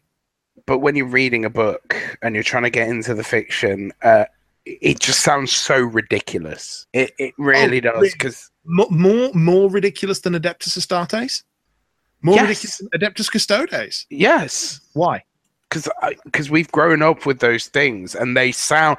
So what you're saying is that one element of a fictional universe is more ridiculous than another because it's using the same fake Latin. It sounds terrible. It literally sounds terrible. The guard was the gritty backbone, the grunt face, and then they stuck a silly. Really? Okay. Did you? There are things. There's the entire faction of Guard that is a Rambo parody. Yes, Yeah, it is. yes, there are, but they Single have some players, yeah. very humorous. Then They there's the ones made that I would like to play, which are dressed as pith-helmeted British colonial troopers. Yeah, yeah. yes, Zulu. yes, I do remember that a very racist Games Workshop White Dwarf, the massacre at Big Tooth River. I know, literally. but just because they put orcs in there doesn't mean it's racist. Oh, they totally were. Never mind. That's fine. So anyway, yeah, away from the hate, I'm intrigued by what they're doing, and I'm tempted to. I'm going to keep an eye out anyway and see what they come out with, see what models Yeah. come out. Tempted, but I don't know what level, what kind of things I want to buy. I think my Black Templar are still pretty done. I don't think I'll touch them, but I could see me sort of redoing with nice new shiny 1,000 Suns, perhaps. I don't know. Who knows? Well, But- I think the big thing is, certainly for Games Workshop's games now, if you actually go to any of their games and just click on the Start Collecting button, Yeah, for every single faction, regardless of what it is, you can buy a small playable army, which, okay, it's not going to do your full 3,000 points or whatever, but it's a small playable army for 50 quid. what I like, especially, is they're saying there are 3 modes of ways to play around the game. So rather than having this not quite strategic kind of game that they forced it to be that way with points and things. Now you can have more fluffy games you can play for a laugh. So we all used to do tons of these massive, great 40k armies and massive games that actually weren't really very balanced and were just fun. They do seem to be trying to get away from which recently with 7th it wasn't there, where you used to have this Eldar beat Marines, Marine beat Orcs, Orcs beat Eldar, and you had others fitted around that in different places. But that was standard for a very long time, and they seem to be trying to get away from that as well, which is also really interesting. Because you could just rip Marines to bits with Eldar all day long, and that's probably not going to be the case. But also, Orcs aren't going to trounce Eldar either. So I don't know. We don't know yet. I'm intrigued. It looks like they're trying to introduce the narrative version, which will give you some sort of weird kind of amount of flexibility. You've got this tournament-based system that more hardcore, and they actually used the word balanced, which I am shocked that Games Workshop would actually ever deign to use that word in relation to any of their systems. But if they're going to try and do it, fair play to them. The game that I played the most, the version of the game that I played the most was 2nd edition, and quite a size like a 3rd, but a lot of 2nd. And from what I've read and heard on various YouTube and official releases, it looks a lot like bits of 2nd have come back in. So that's quite appealing on its own. They've reintroduced the move statistic for a start. And so nice. And interestingly, from what I remember, and this is very hazy back in the day, they've actually changed the average move statistic. So they've changed the average move from the old 40k version, which was 4 inches, to 6. Yeah. Which, I mean, yes, I think the statics of standard move was 6 inches for everyone in between, with like D6 for extra for fleet of foot people and whatever. Yeah. But it's interesting that they've not gone back to your standard Space Marine moves 4 inches. Yeah. So I like that though. It's good. I just like a lot of what I read. I'm intrigued what box set things are going to come out. We're going to get box set type games that might come up with it. That might be intriguing as well, because doing a lot of that as well. So I actually think what they'll do is your main source for starting a faction will still be their current Start Collecting boxes, because they've said nothing that was in the game at the end of 7 will be written out. Everything will be viable. Which is, again, at Games Workshop, it's like, are you feeling all right? Do we need to take your temperature? But they've also said no codices. So, and going in line with what happened with Age of Sigmar, it implies free codices or free rule sets. I think codices, they PDF. do 3 like factional books. Yeah. But they will be like the good, the bad, Armies of the and the in Imperium. Monsters of the Warp, Armies of the Imperium, and Eldar, something. Yeah. Yeah, something like that. An orc in there somewhere. Which, Guard, they've always tickled my fancy. And the only way I ever played Guard was under G Steel Occults. That's the only way I've ever had Guard. Because I did have a G Steel Occult army years ago. I might even still have most of that in the loft somewhere.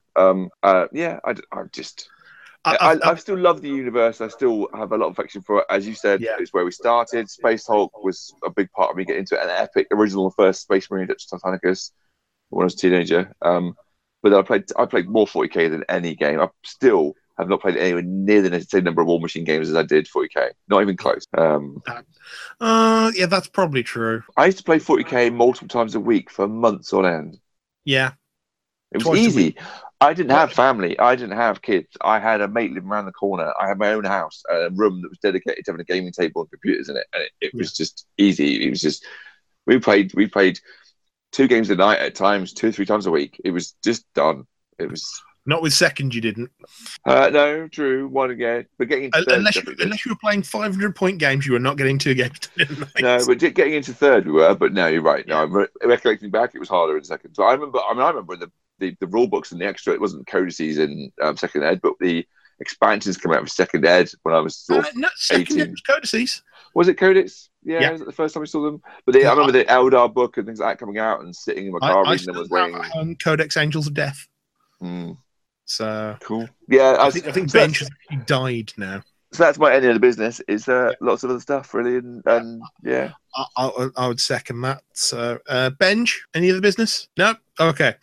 Dawn of War 3 is tempting as well. Wait! I was muted. Oh.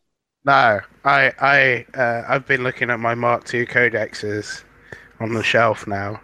Oh no! We've put in dangerous territory. I've said a couple of things that have turned out to be inherent lies to myself, which was that I'd get into 30k when it got released. I'd buy a couple of the Primarchs whenever they got released, and I've not done that yet. But no, the game's still there. It never went away. There are various things that turn me off it. But I don't think getting into another game when I can barely get another game of War Machine on a regular basis would be a good idea. I think it's much easier to get a 40k game wherever you live than it is War Machine. I would probably echo that. But again, it's still the people that play 40k. Still a metric ton of... I've been shocked at how many players there still are. Grown-up adult ones too, not kids. There's tons of people who play 40k all the time still. Yeah. Well, my Monday Games Club, where I go to play X-Wing, is still, there's always 2-3 tables of 40k. It's mostly been taken over by RPGs and X-Wing now, but there's still 2 or 3 tables there. No fantasy, which is... Well, no... Sigmar. Yeah, Age of Sigmar, which is interesting. If I could get a skirmish-sized battle, then maybe. That's what... That looks like it's likely with the versions of it for Sigmar. It looks like it's coming.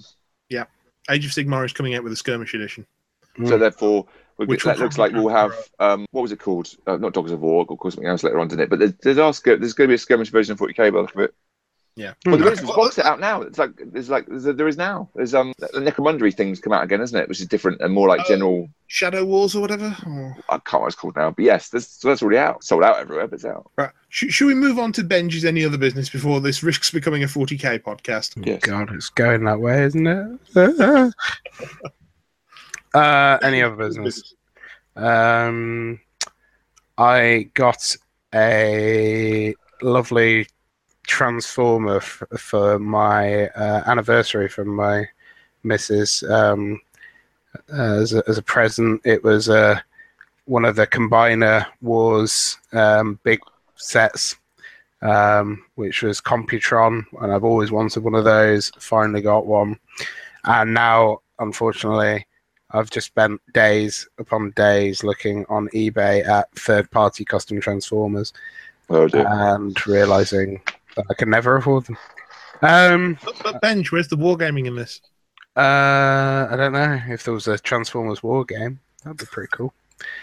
No, I haven't actually painted a model or anything yet. I'm waiting for June's releases for Retribution. Well, there's quite a lot coming up for you, so. Yeah, I'm trying to get inspiration for poses, but at the moment, Grishield is very static, so I don't think you can do much with that. The Jack looks pretty posable, but yeah, it's going to be interesting.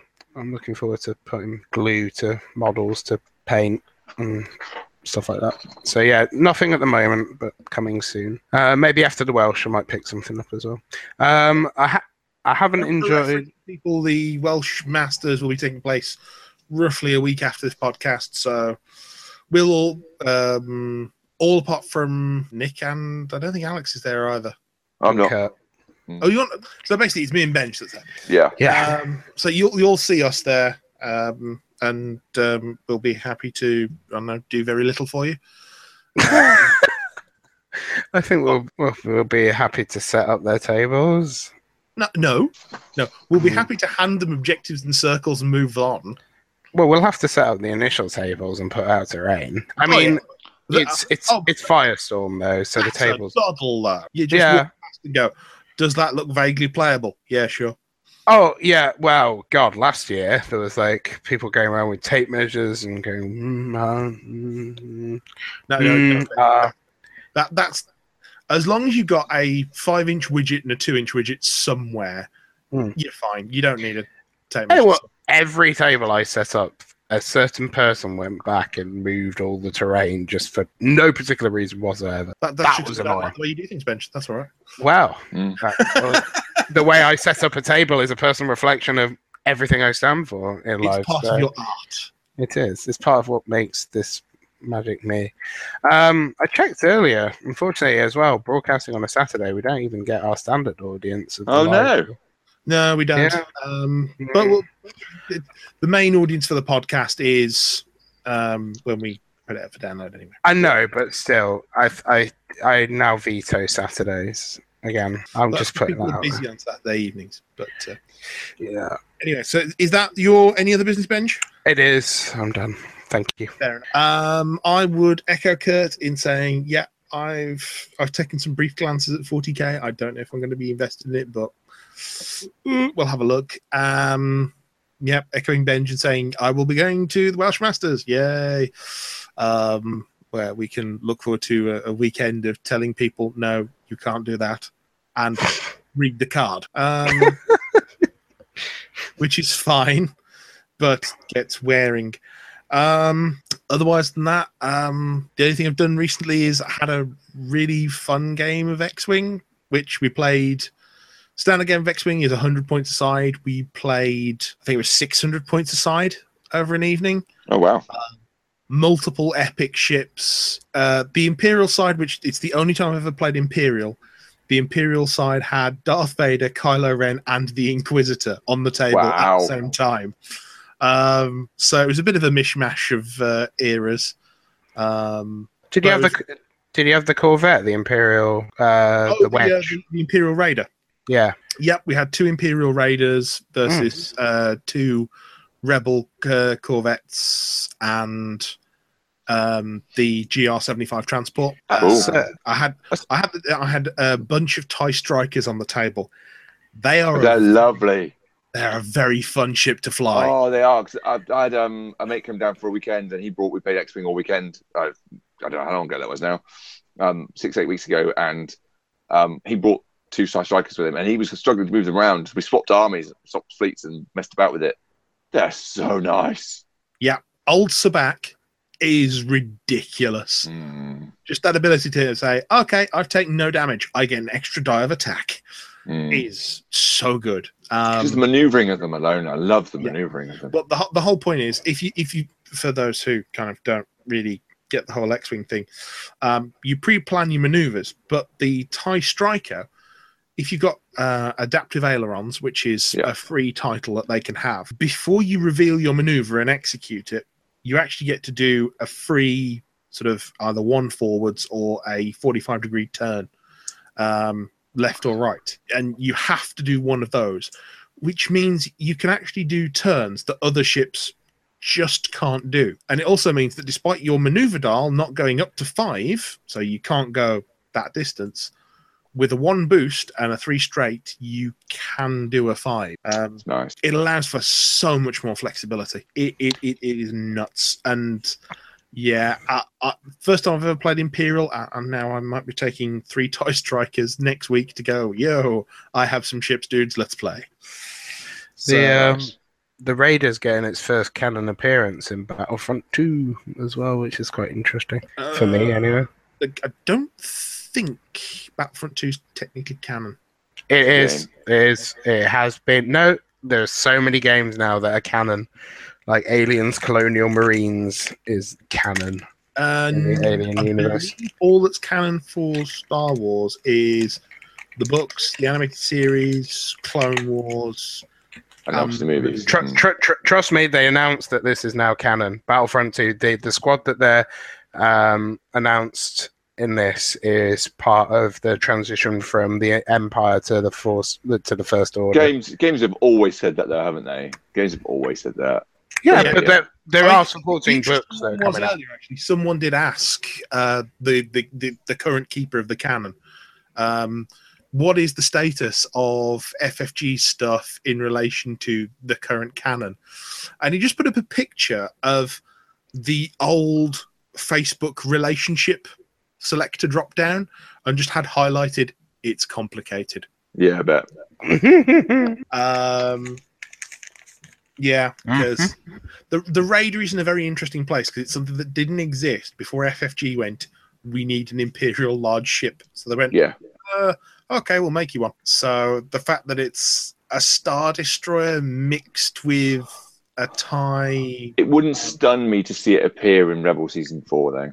No. It's actually a wreckage of a Raider is shown in The Force Awakens in the graveyard of Jakku. Oh, okay. And the first headline, if you put, is Battlefront 2 canon. It says Star Wars Battlefront 2 will tell a canon story. That's a very different thing, though. Okay. Being canon in total and telling a canon story are two very different things. But Inferno Squadron is big. It's going to bridge the gap, supposedly, between that. What they may well do is have books that are the canon version, and then the game will in part retell them. The book, there is a book coming out, but there was for the first one, which was Twilight Squadron. That's how they generally prefer to do it, because the book they can sit there and analyze line by line. Okay, what does this mean for the Star Wars canon? Well, look at Jedi Academy and Jedi Knight. That was all fully approved, stamped, nailed on, and yet Kyle Katarn is not canon. And not anymore. Not now, but he was. No. But it's also the reason why why FFG's game is somewhat interesting, because you've you got can Kyle have Kyle Katarn Katarn versus Kylo Ren, and you've got Jan Ors and Jen Erso as well. Like what? Yeah. So anyway, I think we've probably waffled on for long enough. We're a Star Wars podcast now as well. Yeah, totally. Well, we've had almost entire podcasts about X-Wing before, with people going, "Oh, it's X-Wing again, turn off." And a bit of Armada. Yeah, matter. Anyway, and then having said all that, all my wargaming budget of late is just going on bike stuff anyway and cycling. So. Mine's all gone on X-Wing, because I had about 5 waves to catch up with, and just went, yeah, you know what? I'll go to my local gaming shop, which is ridiculously cheap for X-Wing, and just went, yeah, I'll have one of everything. I saw your post to think of that. Yeah. So I like the red ship. Who's going to sign us off? Oh, okay. You've been listening to Elite Cadre, the Hordes of War Machine, Star Wars, and I can't believe I'm saying 40k podcast that doesn't take itself too seriously. I've been Kurt. I've been Mike. I've been Ben. Bye. Say goodbye, Nick. Goodbye, Nick. Goodbye.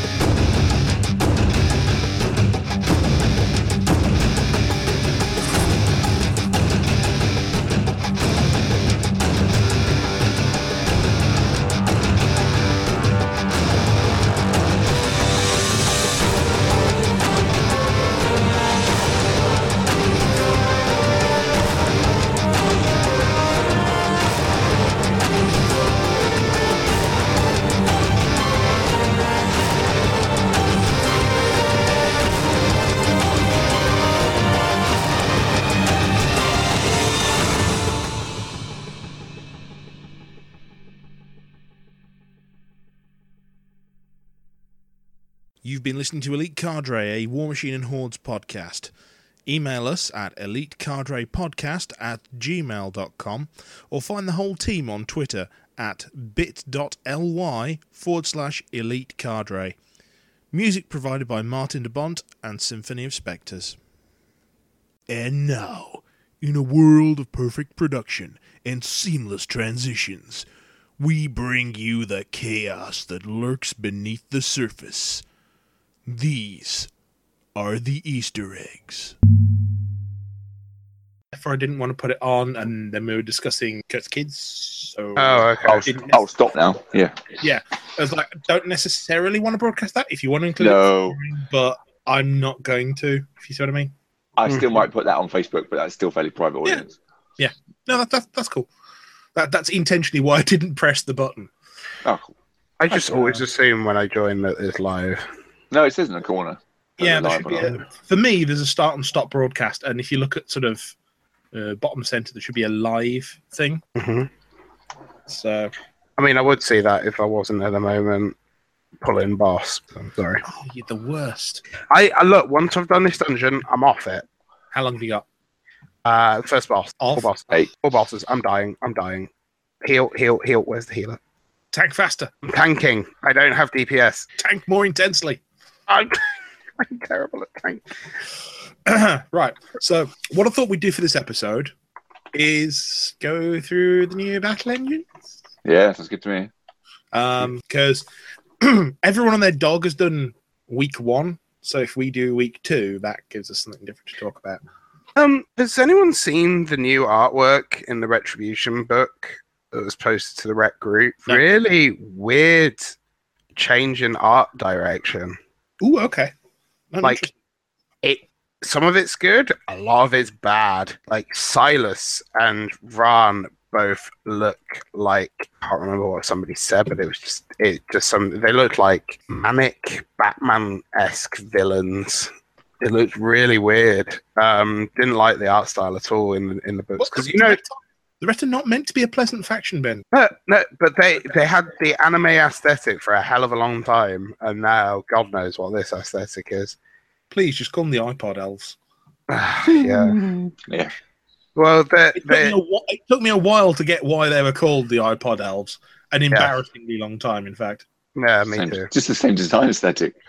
No, not even that. It's from they're from the land of Ios. Oh, yeah. That's it. Yeah, the iPod elves.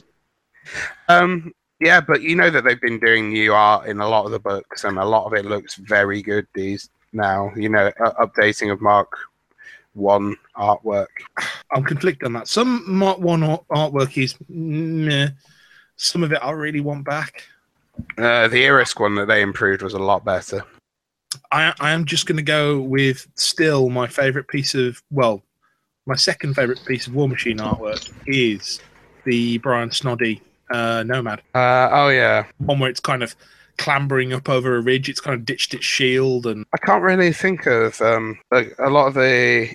I know everybody else disagrees with me, but I really didn't like the Apotheosis artwork. That wasn't that great. Yeah, I really did. You know, I was ready to contradict you there and say that I agree with you, but no, I really liked Apotheosis. Was Apotheosis the big book? Yeah, the big book with the big overdone pictures and over dramatic stuff and very Romano art. I did like the cover art of that one. What I do like, having now seen the new Beer Moth in the flesh, it does look like the artwork from that book now. It's really nice. The Behemoth always annoyed me because I looked through the Kador book and went, wow, that's a towering monument of steel. And then you got the model and went, it's basically a slightly bigger Warjack. Did somebody wash the bottom half of it too hot? Yeah. It's just, I actually, the chicken legs. It doesn't look like the old picture, because the old picture of the Behemoth was still very top heavy. In this one, they have managed to actually create a Warjack that doesn't look like it will snap at the waist, basically. Yeah. I haven't gone and got the book out again to refresh myself, but from memory, the perspective is looking down on it, so the legs are further away, kind of thing. In the original artwork, it always had that kind of very broad shoulders. I agree, but for me, it's truer to the size and scale of it, at least. I wish they'd have revisited Sorsha, because there's some much better artwork of her from the video game that they did. They did some fantastic concert work for her. I still think the best piece of artwork of her is, I think she's either in the white costume, which is similar to one where she's in the white costume, where she's doing that sort of forward point motion and she's got a destroyer just behind her. Oh, yeah, I've seen that. They actually copied it for the trailer for the video game. Yes, It's certainly. like an iconic image of her. I I always did like that piece. There was also some Striker concept art of how buff he actually is. That was for the video game as well. They were doing like... To be fair, to swing something like Quicksilver, you'd have to be pretty manly. He is pretty buff. I think him and Siege are definitely on the same buffness level. They go to the same gym. No. Siege would have to be like 3 levels above. Siege is... Yeah. Well, now with the new command book, with him in the background, you can tell that he's a bit more of a substantial man. You really didn't have much scale of him in the other artwork. Yeah, in the artwork, yeah, but just having listened about him in... what's the name of the book? Blood of Kings. It always gives you this impression that he's big. Strakov's new artwork was very good as well for the... So this is the problem. I haven't got any of the command books, and I'll be honest, with War Room, I have no incentive to. I bought the Troll one. That's it. I mean, how are you finding the new command book? I like the Troll one because it had troll things in it, and I'm likely to get the... have we got the command books or have we got the faction books? We've got the army books, haven't we, or whatever they're called? The command books are the main books. Okay. Yeah. They're like faction rundowns. Yeah, what you have... There's not much in it that you haven't already got or haven't already seen. Pretty much. I liked having it because it's trolls, but I wouldn't buy any others. I'd only buy one.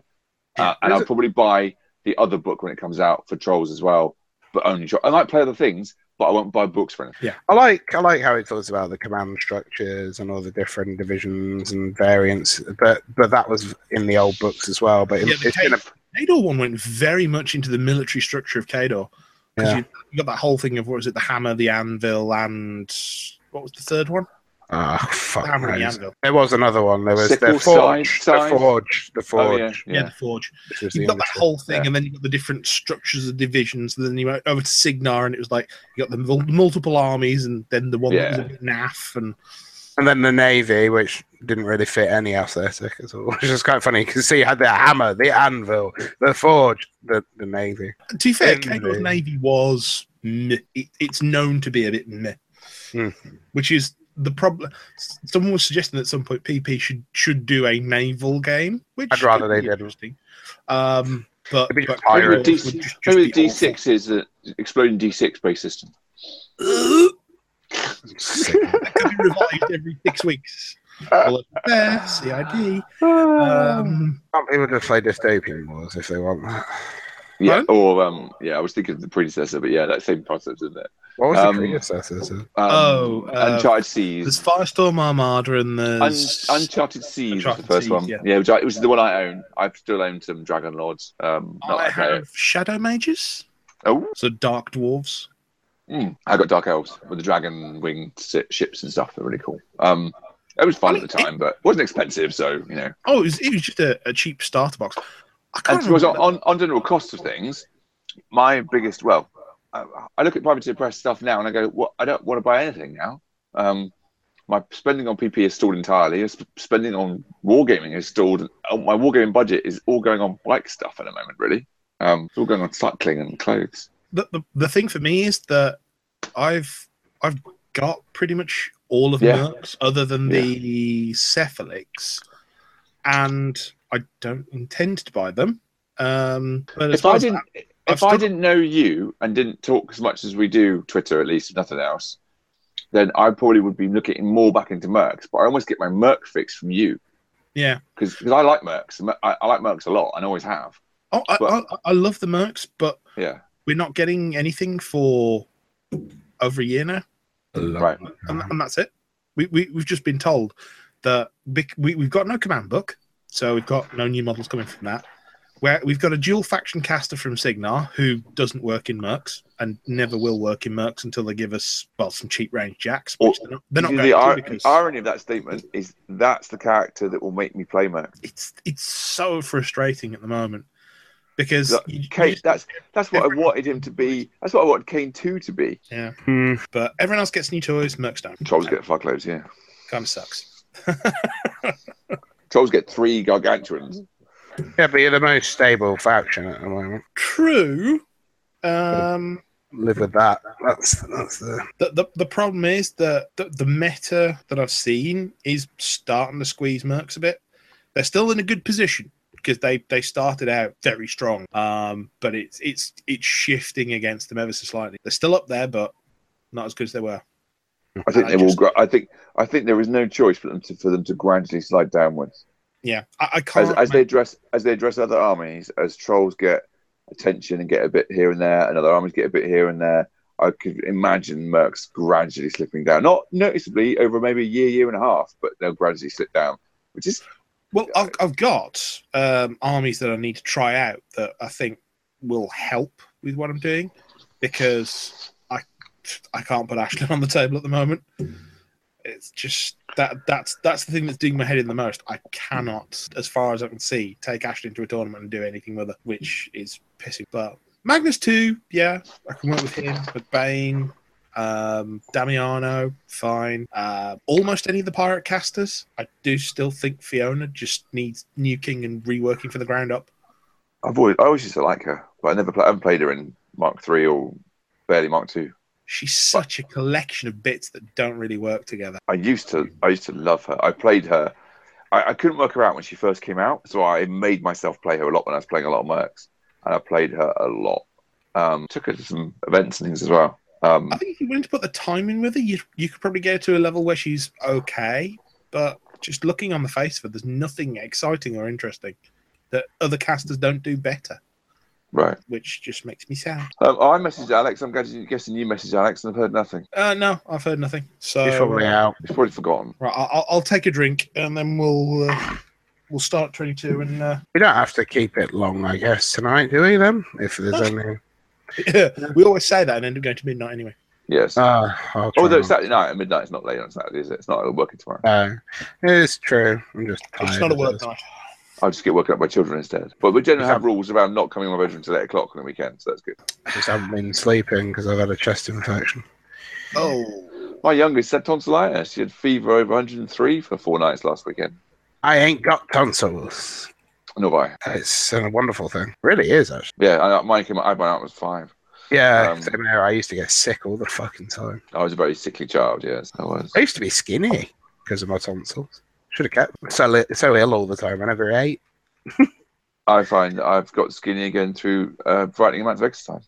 Yeah, I know that. Well, I wish I could have your endorphins.